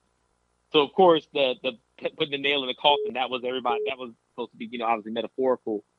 And you hear me tell it, Kamala, she's a problem. The lesser of 2 evils. You got to vote for Kang or Kodos. So you got to vote for somebody. But fuck, man, Kamala Harris is a terrible candidate. And it just so happened that, Joe Biden ended up choosing her to be the running mate. So now the record still works. Right. Which is awesome. Yeah. Now the Twice that's worked good, out for you, like you said, with Iguodala and now Kamala Harris. Yes. And that's what I mean by like Midnight Express is a fucking, everything about it works because it wasn't supposed to work. It was 100% supposed to fail. It was 100%. I don't say fail. That's the wrong word. It was 100% when we looked at it, we were thinking about it. We're like, this is so good. And if people put this record up and they give it, like I said, me and Jason Griff, we're not nobodies, but we're not somebodies either. You know what I mean? Like, we'll probably never be featured on like the front page of Bandcamp. We'll probably never get like an OK Player write-up or, whatever. You know what I mean? And that's cool. I mean, for me, it's cool. I don't know. I don't want to speak for Jason, but it's cool with me because I'd rather make the shit that I want to make and be as weird and quirky and say whatever the fuck we want and not have to worry about, am I pleasing this guy or do I got to sell these sweatshirts or whatever. And so, like, the fact that this album has been so well received, like, I can honestly say, like, I haven't heard or seen any, like, negative feedback from it. Yeah, and it's only been out, such a short time.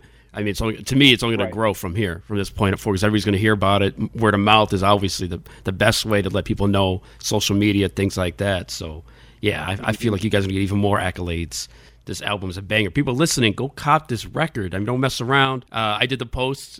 Shout out to you guys for reposting it, the picture. I put it on top of the turntables, the CD and the sticker and everything. That was a great photo. Yeah, I mean, I always try to do that. Whenever I get an album, I try to, like, promote it in a way. Like, here's I bought this. Go listen to these dudes or check this album out or whatever. So, yeah, big up for reusing it. My Peter Parker steez, taking the picture of it with my iPhone, my old-ass iPhone. Not Android, but... Talk about the cover art of this album too, because that's kind of what I'm getting at with the photo. How did that come about? Did you guys have a lot of input in that, or did you have somebody do all the work for you on that one? Yeah. So I knew once me and Jason kind of talked about the name, like Midnight Express, and like, because I mean, obviously Jason knew when I said, "Yo, Midnight Express." He's like, "Yeah, I know that. It's Cornette," and I was like, "Yeah. What if that should be the name of the album? You know what I'm saying? Like, let that be the name of the album." And he was like, okay. And the guy got it. It actually was, again, like, one thing about quarantine, sitting in the house for hours on end, I had hours on end to just look through people's artwork and look at albums and, And so Flashes Clayton, he dropped a project called The Craftsman. And I looked at the artwork and I was like, yo, this artwork is so ill. And the person who did it, a guy named Captain Watts out in California. And I hit him up. I was like, yo, would you, you up to do some art? He was like, yeah. And I told him the idea. And the original picture was the one where, like, Jim Cornette's down on his knees pointing back to the two guys. And I was like, what if we made the third person like a blank face?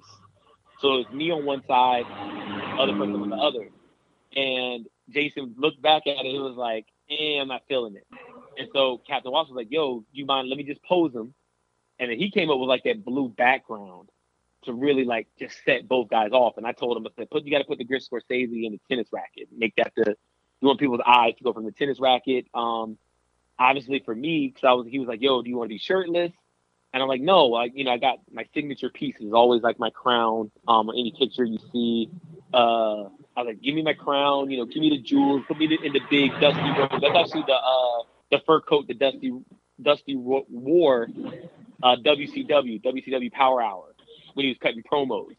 And so I was like, yeah, give me that big robe and just make it just us two, world's greatest tag team. It looks really crazy. And then the back, I just wanted it to look like an old school. It has like a comic book vibe too. I'm staring at it right now while you're talking. Yeah. And, it feels like, like something somebody maybe Jim Lee would have drawn, something like that. Yep. And he's a comic artist. So that's why I said it, everything is kind of clicked. Everything is kind of clicked. And once I saw that piece, I just told him, I said, fuck it. I need to do all the art, do every piece. And he was like, okay, what do you got next? And I just asked Jason, what do you want to be a single?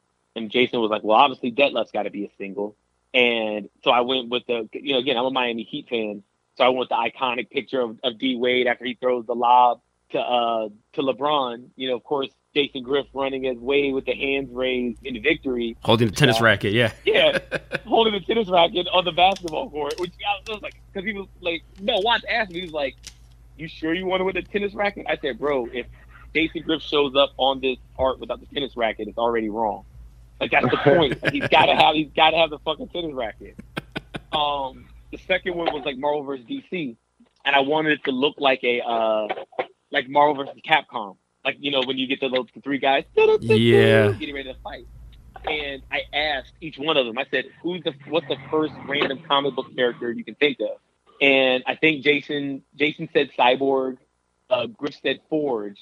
So I was like, okay, fuck you both. I'm going to go, like, random as fuck. And I picked, like, Newt from, like, the crazy Captain America who had to keep taking the pills. You know what I mean? So...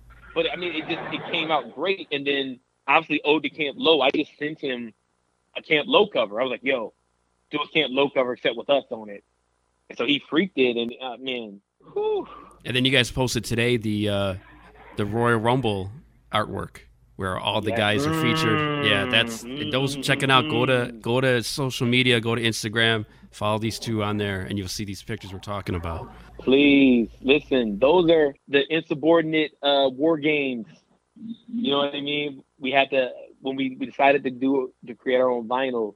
One thing I wanted to do was obviously have a new back cover, and for the back cover, my big thing was, can we get everybody on the back? I wanted every single artist on the back, not in like a mean or disrespectful way, but I was like, everybody should be in the ring doing some wild shit, and it had to be war games, a double-sided ring. You know what I mean? Because again, we're back in the territory era.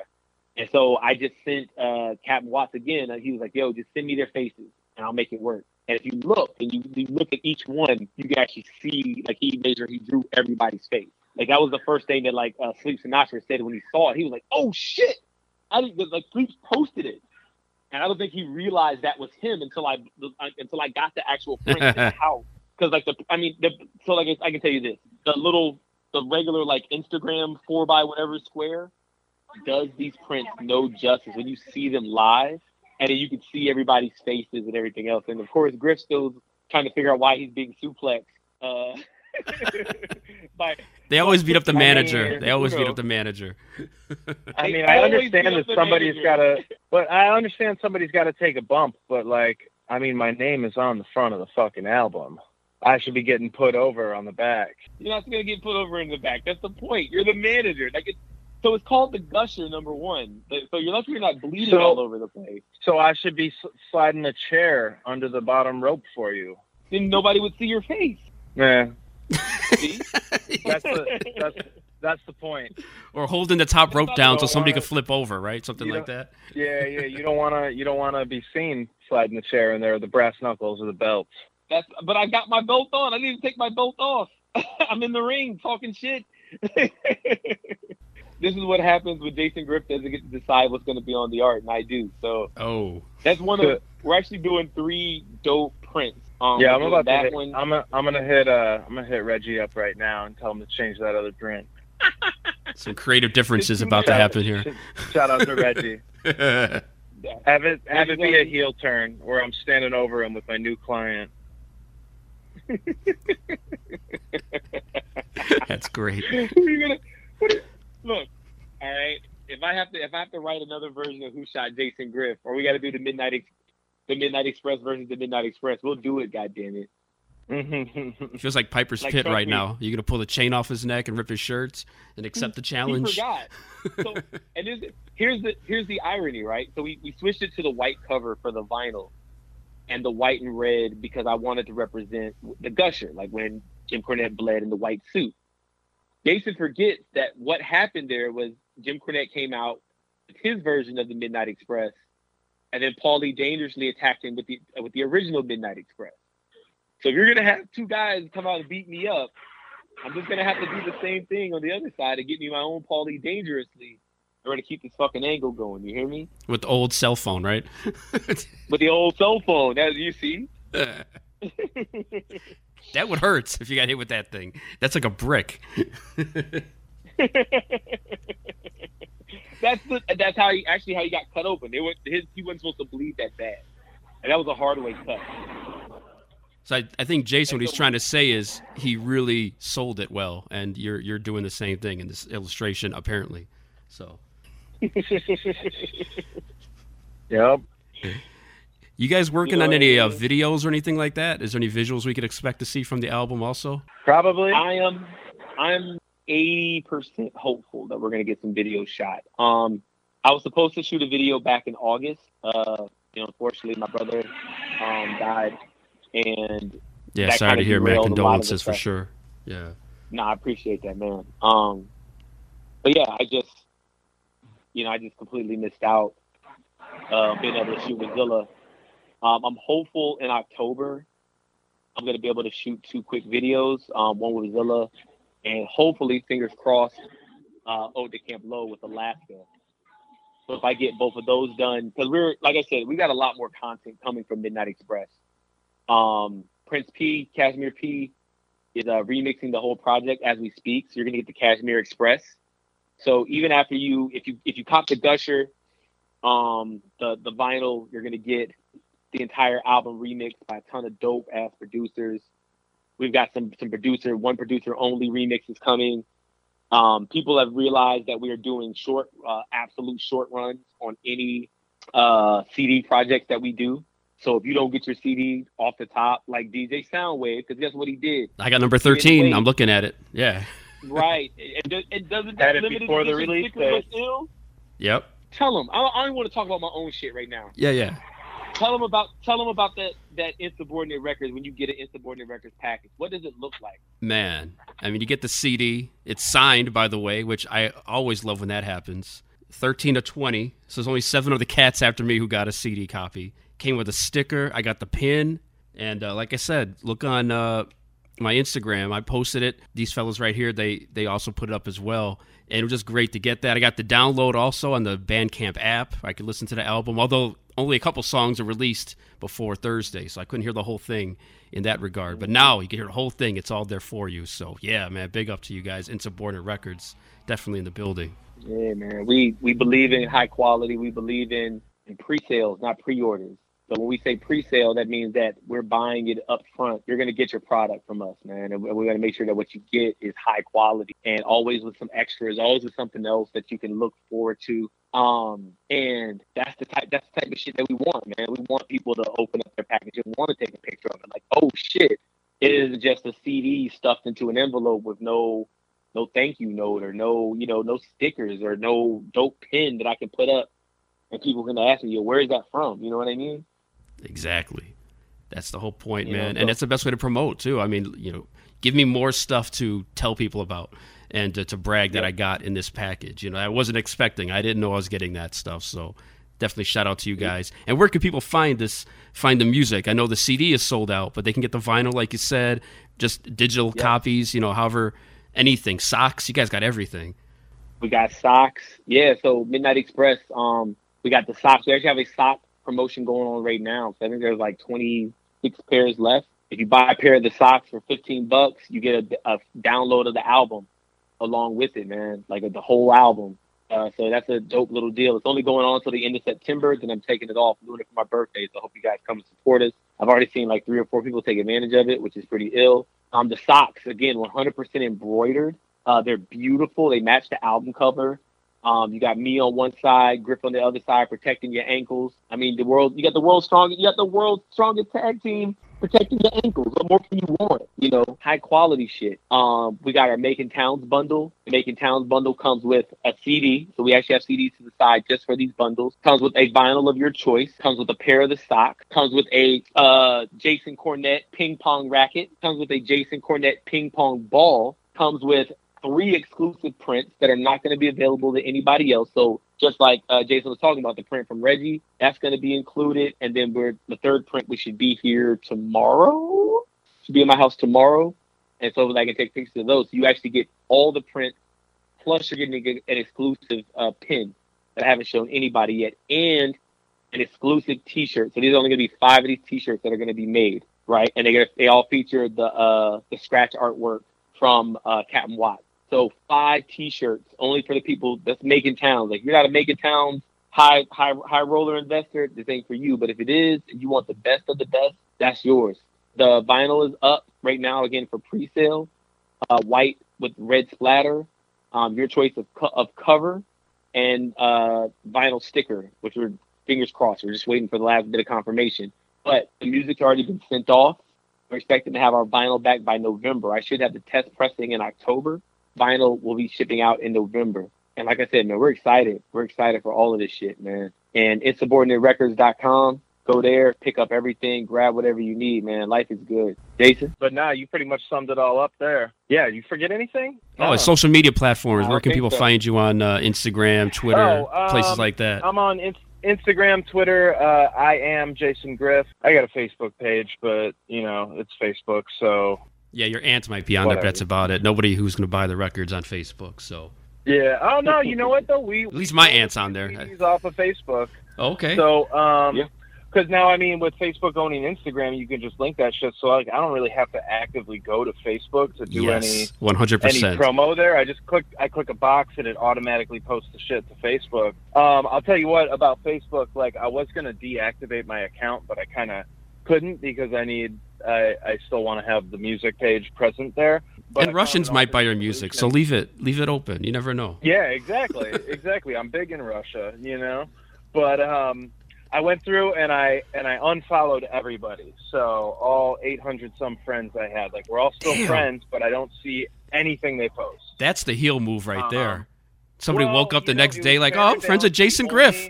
The motherfucker's gone. The only person that I did not mute was my wife, and I have a couple groups that I'm like group chats, on their Facebook groups that are just like absolutely fantastic. So I didn't want to lose those just because I hated the toxic nature of Facebook so much. So I would highly recommend that for anyone. I swear I invested like 2 hours in it, but it was well worth it. I go on Facebook all the time now. It's great. I'm on part of a wrestling group on Facebook. That's really the main reason why I stick with it. And like you said, you can link it with Instagram. I'm a part of a group on there dedicated to the Fireside Bowl, which if you're not familiar with that, it was a bowling alley on Fullerton in Chicago. Okay. In like Logan Square area. Yeah. That was converted into an all ages punk rock venue. So like it was literally a bowling alley. That was, I think originally they were using the bowling alley, but they just stopped doing any bowling there. So like, it's this huge building, the bowling alley lanes, and then like crammed in the corner is a stage. And like the area to watch the bands play was just like, that area at a bowling alley where like the balls would be like behind all the chairs where people are bowling. So like, if you could imagine how small that is and like, 300 teenagers stuffed in there watching the band, it was fucking awesome. It was disgusting, but it was an amazing time. And I'm assuming right now nothing's going on there. No, they've been done for years. Like the neighborhood got totally gentrified, and like whatever the alderman convinced them to shut down. And it was I guarantee every night there was several fire hazards. Jeez, yeah, so many good clubs in Chicago here are gone. I used to go to the Shrine all the time. That one's gone, and Metro closed recently. I'm trying to think of some other ones. The Abbey Pub. There's hardly anywhere. Well, obviously with COVID, you can't go anywhere anyway. Is the Abbey gone now? Yeah, it had a fire like some years ago. I was talking to. Didn't even know that. Yeah, I was talking to Acrobatic about it because he had fond memories of. That's where I saw him perform. He's like, man, I can't believe that place is gone. That was always the spot when like indie hip hop would come through. They'd always play the Abbey, like because I saw Acrobatic there as well with Liff and. Yep. I saw Soul Position there. Like that Soul Position show I saw there is one of the top 5 all-time rap shows I've ever been to. Like Blueprint is so amazing on stage. Yeah. I saw Mad Lib there. Yeah, there's some good shows that I've seen at that place. I think I want to remember is Willie Evans Jr. and Mr. Liff was the show I think most recently. Nice. That was a while ago. Murs and Fashion. Yeah. But too bad these spots aren't around. You guys could be performing. I know that'd be another thing you guys would love to do is perform in front of a crowd. Yes. It's crazy. I was talking with Alaska about that shit. Like how much I would love to perform this album. Like one thing that sucks about where I live. So I live in DC. And there aren't a ton of like performance opportunities here in DC. Like there just isn't. Like you can like as a rapper, you can perform as a singer, you can perform as a songstress, you can perform open mics, but there's no like rap open mics. There's no rap. Right. Let me rent this venue out and just, and obviously with COVID going on, you can't really rent venues anyway. But I have been like wanting to perform this music for a while now. Like, let me get in front of somebody. I would love to get in front of somebody and do fucking boring gun raps, or I would love to get in front of people and rap Survivor Series 92, and like it's been annoying, man. Yeah, I can't even imagine, man. So just thinking about solutions, we might do I know me and Griff are gonna go live this weekend to kind of discuss the record. I was thinking about maybe doing a live, like a virtual performance. I know one of my good studio buddies, he has a location where I can do that. So I was thinking about it, but just find out there's demand if people want to see it. You know what I mean? Now, viral would be cool. I mean, you could do like a listening party or like a something like that where you perform. I think that would be the best way to probably supplement that need for wanting to do it in front of a live audience, which, like you said, it's not an option. Mm-hmm. And especially in DC, like you said, you're already limited as it is.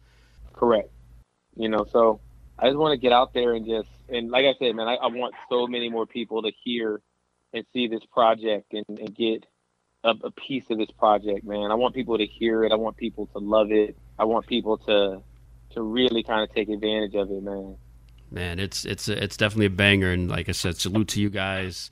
Midnight Express, Griff Scorcese. Go cop that album. Pow. We're gonna play some songs in this episode here, and the episode you guys were on a couple months ago, we played 3 of the songs back then. So go back and listen to that episode as well. I mean, we're not playing. If we damn near played you 50% of the album. If you listen to these 2 episodes of the podcast, you're gonna hear like. I'm not trying to say don't buy it, but damn, it's right there for you. So. Go ahead and look, man, cop that album. Let them know it's on all streaming platforms. If you want to go to Spotify or Tidal or Apple and you want to check it out, hey, go do that. But again, me, Griff, Alex, man, we do all this out of our own pockets. We do it out of the love, and we're putting out high quality stuff, man. Take some time, check us out. Go to insubordinaterecords.com. I guarantee you, we got something that you like, whether it's a pair of shorts, whether it's a T-shirt, whether it's hats, pins, buttons, stickers. Man, we make sure that we have everything. And if it's on our site, it's on hand, man. Even if you go back to our older catalog stuff, still a couple of copies of Dream Team and shirts laying around. Come fuck with us, man. We got a lot of dope-ass music. Do your thing. Yeah, without a doubt. And you blessed me with a couple of remixes we'll play in here as well. So some exclusive material. Definitely. Everybody listening, man, just here. This is right here for you. This is hip-hop at its finest. The new album, Midnight Express. It's available. Go cop it. Griff, the manager. Scorcese, Lord Jones. The heel, face. Now your face. I'm trying to remember. I'm losing track. You've turned so many times, man. The big show, baby. Big show. It's the big show. Yeah. Before I let you guys bounce, man, I have to ask you about the Roman Reigns turn. Did you guys like that one at all? How you guys feeling about that? I thought it was done very well, and Paul Heyman's awesome. So there you go. Yeah, I think they have done exactly what they've needed to do with Roman Reigns. And I'm not one of those people that's like, yo, they should have done this years ago, because they shouldn't have done it years ago. This is the best way to reintroduce Roman Reigns. Right. I love the way that Paul. So like when you watch Paul Heyman with him and go and watch him with Brock, and you see the differences. This is where Paul Heyman is brilliant. Paul with Brock, he treats Brock like a prize fighter. He's out, he's carnival barking, he's yelling at the crowd. Brock barely speaks, if at all. Yep. Yes, Brock doesn't have to say a word. He looks at Roman Reigns with like almost like godlike reverence. Like, no, this motherfucker is the truth. And it makes Roman just seem bigger when he's saying less and less. I think too, like they kind of like subtly weaved in like some reality too, like how Heyman kind of got fired. And then it's like, so like when he was coming out with Brock, he was kind of like, it's a pleasure for you to see me here. And then he gets fired. And he kind of comes back, and it's almost like Roman brought him back, and like he owes Roman. He's in Roman's employ as opposed to his partner, And it's just like a subtle thing in like the mannerisms that like Heyman does, and now like them working together all the time, like Reigns' charisma is just off the charts. I think it's just the role that he's more comfortable in, he was meant to be in, the total badass. And I even like when Roman grabbed the mic last week, because it's not like he's my favorite person on the mic, but he could speak more than Brock ever could. So when he grabs on, I actually want to hear what he has to say, because he doesn't really have to talk, because Paul's standing there. So he did all the hard work. Roman just has to drop like a couple of words, Brock, and that's every time Brock grabs the mic, like they have to be worried that he's going to say something racist. Oh my God. Like I remember when Rollins did the fake cash in at the Royal Rumble a few years back, and like cost him the match against Cena, and like he the next Monday on Raw, like Lesnar's in the ring and he takes the mic from Heyman and he's like, "Get out here, boy! Get out here, boy!" Like I'm just like, oh God, it's so bad. Yeah, he's not good. And the whole dancing with the briefcase like it was a boombox or whatever. Yeah, I'm good. Brock could, wherever he's at, he could stay there. I'm good. Like, I don't need to see him back. Unless he comes back to try to reclaim Paul, and then that's when him and Roman go at it again for like the 80th time. Yeah. I mean, it seems like if he comes back, they're going to keep them separate, and he's going to go after Drew McIntyre, which is fine. I like that. That's a good match. You know, if he just pops in. I just hate that he pops in and wins so decisively and leaves. Like, I hated the Kofi Kingston thing. Like, are you talking about Brock? Yeah, Brock. Yeah. Yeah, Roman Reigns coming in and winning decisively is awesome, yeah. but I can tell you this. Hold on, before cause you know why that match ended with him and Kofi ended like that, right? Because everybody else burnt up all their TV time. That match was supposed to go like 15 minutes. But they only had like 2 minutes left on the show. Right. What time that match started? Right, and then up that early morning with Fox, and that was the issue because like other matches ran long. Yeah. So I think they could have done better, but I think if because they advertised Brock having that match, they had to have the match. Right. Because you can't. Well, it was the debut on Fox. There was no way that they were gonna mess that relationship up. You remember the text I sent you right after that match? It said Brock Lesnar seemed like Brock Lesnar backstage right now saying the N-word a million times. Of course he is, but remember The Rock, because The Rock went 25 minutes at the beginning of the show. Yeah, doing Rock promos. That's great, but like you could tell The Rock to just be The Rock, but now you screwed the rest of your show. Right. So that makes sense. And Kofi was carrying the belt for how long? And he had to drop it, in a couple minutes. Kofi had it wasn't even a couple minutes. That match lasted all like 35 seconds. Yeah. Not even. I think it was clocked at like 12 seconds or something like that. Yeah, it was something ridiculous. If it was even that long, 8 maybe. Mm-hmm. I don't know. And his whole storyline of getting the title in the first place and getting that shot was that he kept persevering over incredible odds and kicking out so many times, and then Brock just like, all right, that's it. The storyline was so it was a long running storyline. It was epically built up. It happened organically, and it was gone in like the snap of a finger. Right. They went back to what they really wanted eventually, because they never wanted Kofi in that spot with the title. But it was great how that all came to be, and that was a rare occurrence of like in the modern WWE, like shit happening like organically. Yep, we all watched it unfold, and I couldn't believe it, but I knew it was coming. But I still couldn't believe they're actually going to go through with this. They're going to do this.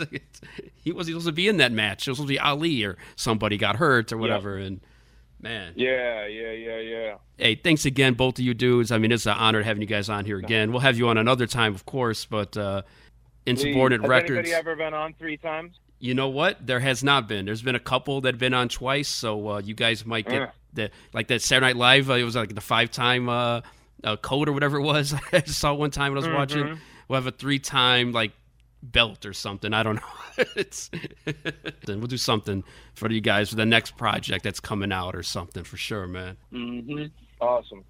Big up, Griff Scorcese. Absolutely. Go follow them. Check out the music, everything, man. Go get those socks. It's getting cold outside. Get them damn socks on.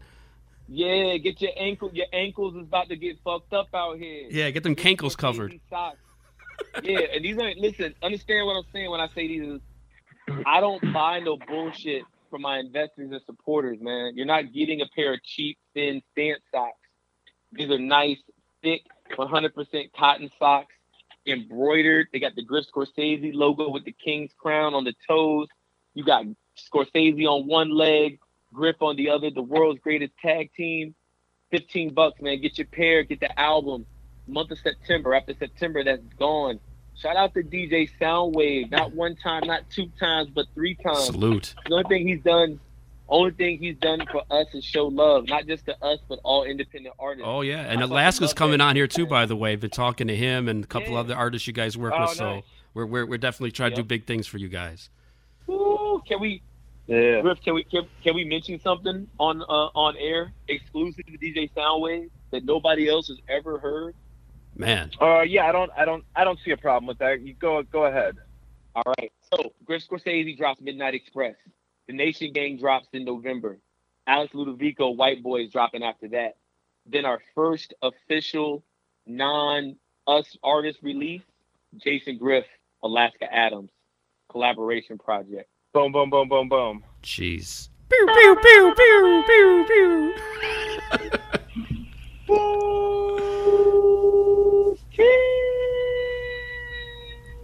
And all that shit. Man, that's exclusive news right there. You heard it here. Heard it here first. Damn. I have been listening to some of these records, and I'm going to tell you like this. I said this earlier this year that Alaska hasn't missed once. When I tell you on this album, he is in rare form. Like, he's got a lot of work coming, man. Cargo Cults is coming with him and Zilla Rocca. You know, I know he's doing more feature work, but this project, this joint he's got with, I don't even know if they got a name for it yet, so I'm not going to go that far, but it's incredible. It is fucking incredible. I'm just hoping I get to talk shit on it for like 10 seconds. There you go. I don't even know if I'm dope enough to be on this record, man. Like, this shit is fucking nuts. It's such a good fucking project. So that's all y'all get. I'm not giving away no more. That's enough. That's all they deserve. There you go. That's all they deserve, man. Winter catalog. East Hampton Polo Boys are coming back real soon with our newest project and a single to drop from that. Kashmir Express, the remix project, the Gusher. We got a lot of shit coming, man. Please look for us. We're gonna have a sale. Bandcamp Friday. Alex is gonna be dropping an EP. Nation Gang's dropping an EP. Yeah. A lot of new music, a lot of new work. Physicals will be coming out pretty soon. Come shop with us, man. We working now. We working. We back to work. There it is. Can't stop working. Won't stop. Can't Can't stop. Never will stop. You know what I mean? There it is. It's an awful reference. I was gonna mention one more. I'm actually gonna be quiet about that one. Y'all just know I got something else coming too. Whew. I just thought about it. I ain't even gonna say it. See, you got to be careful. You let too much out, and then they come back expecting too much. So you got to tease them a bit. I think that Alaska thing is definitely some information they need to know. You heard him on the songs that he's done with these cats here. Definitely want to check that out. So big up to Griffin Scorcese. Midnight Express, go cop it. Thank you for coming on Infinite Banter for a second time. Even after you guys ripped on my favorite movie, Juice, I let you guys come back in the door. It's okay.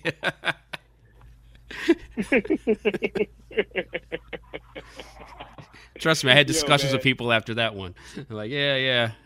I got to rethink my life. I thought Juice was like a classic, so it's all right. Hey, look, man, all I'm saying is go back and watch it again. Just thank you so much, man. All of you, like I said, all joking aside, all work aside, DJ Soundwave, Infinite Banter Podcast, it's Scorcese, Lord Jones, it's Jason Griff. Fuck Jason Griff, but he's still there. It's cool. You're rocking with Insubordinate Records, man. Alex Ludovico, you already know what's good. White Boy coming soon. Griff, you got anything else to say? No, I didn't think so. That's exactly how you end it. Yeah, exactly. We out. Man, big up to both of you guys. Appreciate it. Much love for coming on here and the album. I'm going to play it as soon as I hang up, man. Go play it in the car. I took it out of the car so I could do this, so I had it in front of me. I got to put it right back in the car. I'm not done with it yet. It needs another week of playing, man. I'm not just saying that because you guys are on the phone. I mean that. I'm playing it at least a couple times. Let Mount Prospect hear it. Let it thump, because the car test is only the true test for a real hip-hop album. So, man, thank you so much for that, bro. No doubt, That's man. what I wanted to hear and see and everybody. No doubt, man. They're loving it, man, and I appreciate it. Yeah, like I told you, the sleeper joint for me is that Death to Smoky Mountain. That right there. That might be. It's creeping up as my favorite song. It's not yet, but it's creeping, man. So we'll see. Take it, man. Awesome. So yeah, big up again to you guys, and we'll catch you down the line. And definitely follow these dudes on social media, Insubordinate Records, and all that. All right. All right. Thanks, guys. Peace. Peace. Yes, thank you, brother. No problem, man. Thank you. Big up to Griff and Scorcese for coming on the show. And like I promised, we got 2 remixes to play here. This first one, you heard the original one. If you go back to episode 44, and I definitely hope you do so, tell a friend, tell people. We played 3 songs in that episode. One of them was Marvel vs. DC with Zilla Rocca. This is a remix of that song. It's called the Chumzilla remix. And this is just straight heat. I love the samples. There's a Chuck D sample in there, Wu-Tang, just really good. And I'm a comic nerd, so big up on this one. So you're really going to enjoy this. This is off of their vinyl album, which will have remixes of the songs on the digital and CD release. This right here, Marvel vs. DC, the Chumzilla remix featuring Zilla Rocca on the Infinite Banter podcast. Was your favorite match with the Midnight Express? Was there one? Man, there were so many of them. That one night, Stan Lane was different than hell. I said, Stan, just put the damn boots to me. And did he do it? Did he do it? It was unreal. It's Wrecking Crew Dream Team, Marvel vs. DC, best believe me. Gladiator, Superman muscles, where we really beat. Shaq vs. Dudley, ain't nothing cuddly, now have a seat. I'm Meryl Reese, you carry champ in every sense. Balls, these scars, Thunderium, Black Canarium. Heist of the century, the steel all Valerium. Still known to carry 'em, Smallville, I bury 'em. Yo, get green, my fees now Jim Lee in 93. Cloak and Dagger, Ebony and Ivory, but the show was weak. You know it's me, Hyperion protected, Criterion collected, cold as Siberian, drinking Svedkas, while the flow's so inhuman. Dark art, Hellblazer, card sharks who move shit. Genosha to Krakoa, the coast city to Oa. Citywide specials have no coasters, now roll up. Alan Moore at the Rorschach. Matter of fact, my ink more red tornado death in the forecast. More Flash than Wally West. A weapon next to stroke of death. Slave for green. Rich on cool dreams. A true titan. My dark side is far side. Domino effect. White lines dropping apartheid. So chill, Joe, for real though. Savage land surrounded by mice and mutants. Next. Unmetal Zilla, Nathan Summers, lightning eye. Dead shots, sniper eye. S. Life and times my next shit. TikTok and pull a stunt to catch a buzz. You be on a march of manhunt.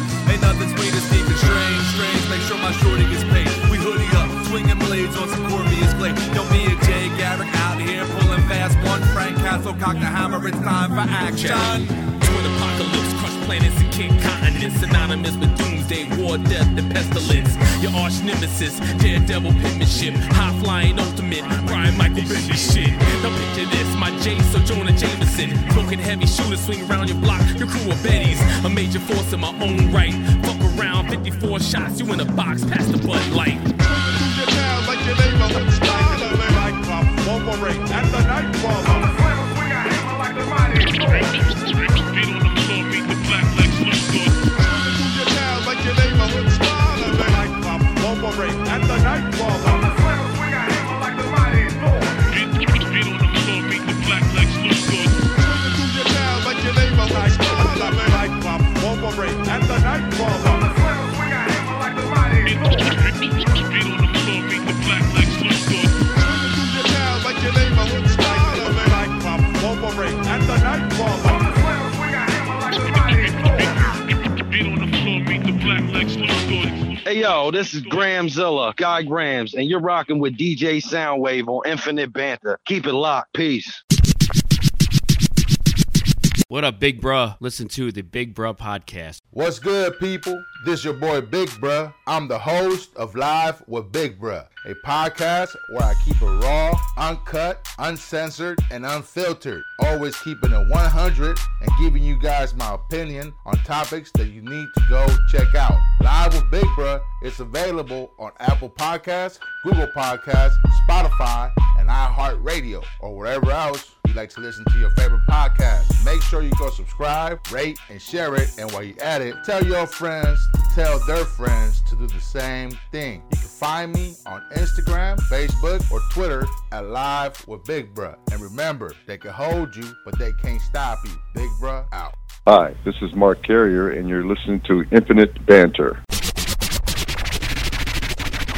We have one more remix here from the Midnight Express album. Again, Griff and Scorcese. Check them out, insubordinaterecords.com. Follow them on social media. But this one right here, Death on Smoky Mountain. I said in the interview, this is one of my favorite songs on the album. It's kind of a sleeper joint. You're not really expecting it, and next thing you know, it slaps you right in the face. This one right here is just real soulful. I love this record, man. It's a classic right off the bat. And this is a remix version of that. So I'm dying to hear. This is the first time I'm hearing it. I'm debuted it with you guys, man. This is essential right here to do something like this. So big up to these guys for giving these exclusive remixes. Go cop that merch, get those socks, get that vinyl. But right here, the Death on Smoky Mountain remix from the Midnight Express album, Griff and Scorcese. Bringing it to you, that exclusive shit on the Infinite Banter podcast. What?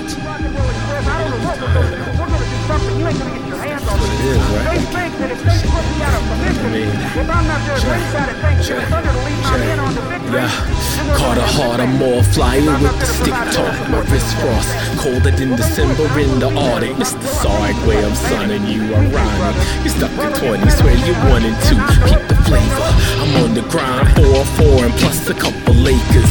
Faith, that's the mustard seed, I spit disease. The human leper, living weapon, twin magic. You more Bella, bitch. A bird fly 11 for shiny carrots. Ride the carousel of death, twirling. Duck and dodge, it's where you feel the devil's breath. Fingers glance trapezius, still remain chameleon. My thinking hitting Mercury 7. My curse is majestic. Do the math, you a cuck pussy. Michael Canellas, that bitch love the snakes and Tina Morella. You wrestle with the fact you worthless. My paragraphs is furnace, scar your epidermis. Searing words, they like a sermon. Holy water on you heathens. Best believe it, stumble drunk inside arenas. Still capture golden bodies, Larry O'Brien's. Stanley Cups from Nagasaki to Manny Young. Who gives a fuck? Drum samples and snares, hit the fisticuffs and venomous. Rest in peace, Black Mama Gigi, believe me. I don't know when it's gonna happen. I don't know where it's gonna happen. I don't know exactly what's what, but I do know what's gonna happen. You're gonna look at the face of fear. And you're gonna look at it just like it's staring back from a mirror. You're gonna see what that looks like. I'm sitting in my four corner, work on. I probably split it till I fold tarnish. I never tarnish, watch me live it past the physics. Spit it from my doors, ill and my cousin lost half his spirit, but fuck it, keep trying to give it. My homes, we own clearance. God for the incoherent, reverence, channel, hear it. Bleed no handle, belittle me. No, not talking to little me. Fire hazard, tie hit the gas like acid, passing master, mash it back to traffic, ride the magic, had to blast it. Oh Lord, I'm serious, pound like back in business. My 97 CDs skipping tracks, but I still hear it. I feel like me, cause ain't a better settled spirit. In life you got to learn to walk your path, and then you'll feel me, kid. I said it clearly, Terry eyes is sincerity. It's for my folks, they in the back, we work to fill the breeze. It ain't a dollar in my pocket, we ain't grind cake. You know what I mean? You're gonna look at the face of fear. And then you're gonna look at the referee. Because when the heavenly bodies are on top of you, beat your stinking brains out, we're making your teeth are rolling around in your mouth like chiclets, and you got a broken bone or your head's busted open, you're going to look at that referee and you're going to say, please, referee, please stop the match. Please pull him off of us. Please don't let this carnage go on any longer. Make sure you check out my friends at the Bloody Babbles podcast. Hey there, friends. Interested in another podcast to listen to between episodes? Well, you're in luck. Come check out Bloody Babbles podcast. We are a gaggle of babblers who talk of true crime and other gory wonderment. New episodes are released every Tuesday, and you can find us on Spotify, Apple Podcasts, and everywhere podcasts are streamed. Happy babbling, my friends. Yes, good. You are listening to the Infinite Banter podcast. Listen, turn it up. Oh, I'm afraid the podcast will be quite operational when your ears arrive. Yes, listen, do it. Do it now. Crank up the power. Unlimited power. Do it. Time for you to leave, assholes. All right, that's it for me. Kirk Acevedo told me it's time to go, and that is exactly what I'm going to do. I wish you would have told me that when I was watching that awful debate last night. Told me to turn the TV off and go hang out with the family, eat some ice cream. I actually did. After that was over with, I was like, you know what? I need some cake and ice cream. You had some in the fridge. I needed something good, something nice, something to remind me of a better time. I can't do it. I don't know why I'm doing it now. That dude, that's what he does, man. He gets to you, and he knows it, and he lives there. And he hangs out, kicks his shoes off, and just, can't wait for him to get out of here. Go cop that Griff and Scorcese album. Big up to these guys. Midnight Express. It is a straight banger. I can't say it more than 100 times. I'll say it another 100. Go get it. I got the CD here. I posted it on Instagram. You can check out the pictures of it. Check out links. Find them on social media. I am Jason Griff on Instagram, and Jihad Scorcese on Instagram as well for both of these dudes. InsubordinateRecords.com. You can find them on Bandcamp. A lot of merch, a lot of ways to hear the record. Just really, really good. If you listen to both of these episodes they were on, you probably heard like 50% of the album. So there you go. If you didn't like it after hearing that, if you're undecided, you're not sure, kind of like voting, you're not sure what to do, then you've got some other things to figure out in your life. That's all I have to say. So once again, shout out to these dudes. 50 episodes. Man, this is exciting. I can't believe it. I did 50 of these damn things. Big up to everybody who's helped me with this show. I appreciate all of you, and I appreciate everybody who's going to help me with the next episodes. And on the next one, I promise I'm going to talk about the new Public Enemy album. They're back on Def Jam, and that new Paris. We need these kind of artists right now in these times of just pure like lunacy, and democracy is being shattered before our very eyes. Find the show Infinite Banter on all digital platforms. Usual places: iTunes, Spotify, Stitcher, CastBox, Castro, now on Anchor, iHeartRadio. The places you find stuff. It's there. Follow the show on Twitter @Infinite Banter. Infinite Banter Podcast on Instagram, Facebook as well. Go to YouTube. Watch clips. So many guests. So little time. But go to YouTube. They're only a minute long. If you want to go back and listen to an episode like I asked you to do, that's fine. Go to YouTube. Go watch a 55-second clip of Kool Kim talking about the UMCs, or Kool Rock Ski talking about his favorite Fat Boy song. Go back there and listen, and then you might want to come back and listen to the whole episode. So I appreciate everybody for listening to the show. Big up to Griff and Scorcese. Can't wait to watch the Cubs. They're back in the playoffs. Let's go. Let's beat the Marlins. Something happy to think about. Cubs are in the playoffs. Even the White Sox. Shout out to them. Chicago, we're repping things. Bears are 3-0. Happy things to talk about instead of that idiot and what was happening on your TVs last night. All right, I'm out of here. Check me out on the next episode. You have to laugh through the pain, man. Infinite Banter, 50 episodes deep in this. What do you know about that? You do know about that because I'm telling you about it. All right, that's it. Till the next one. I'm out. Hey, asshole, get off the road.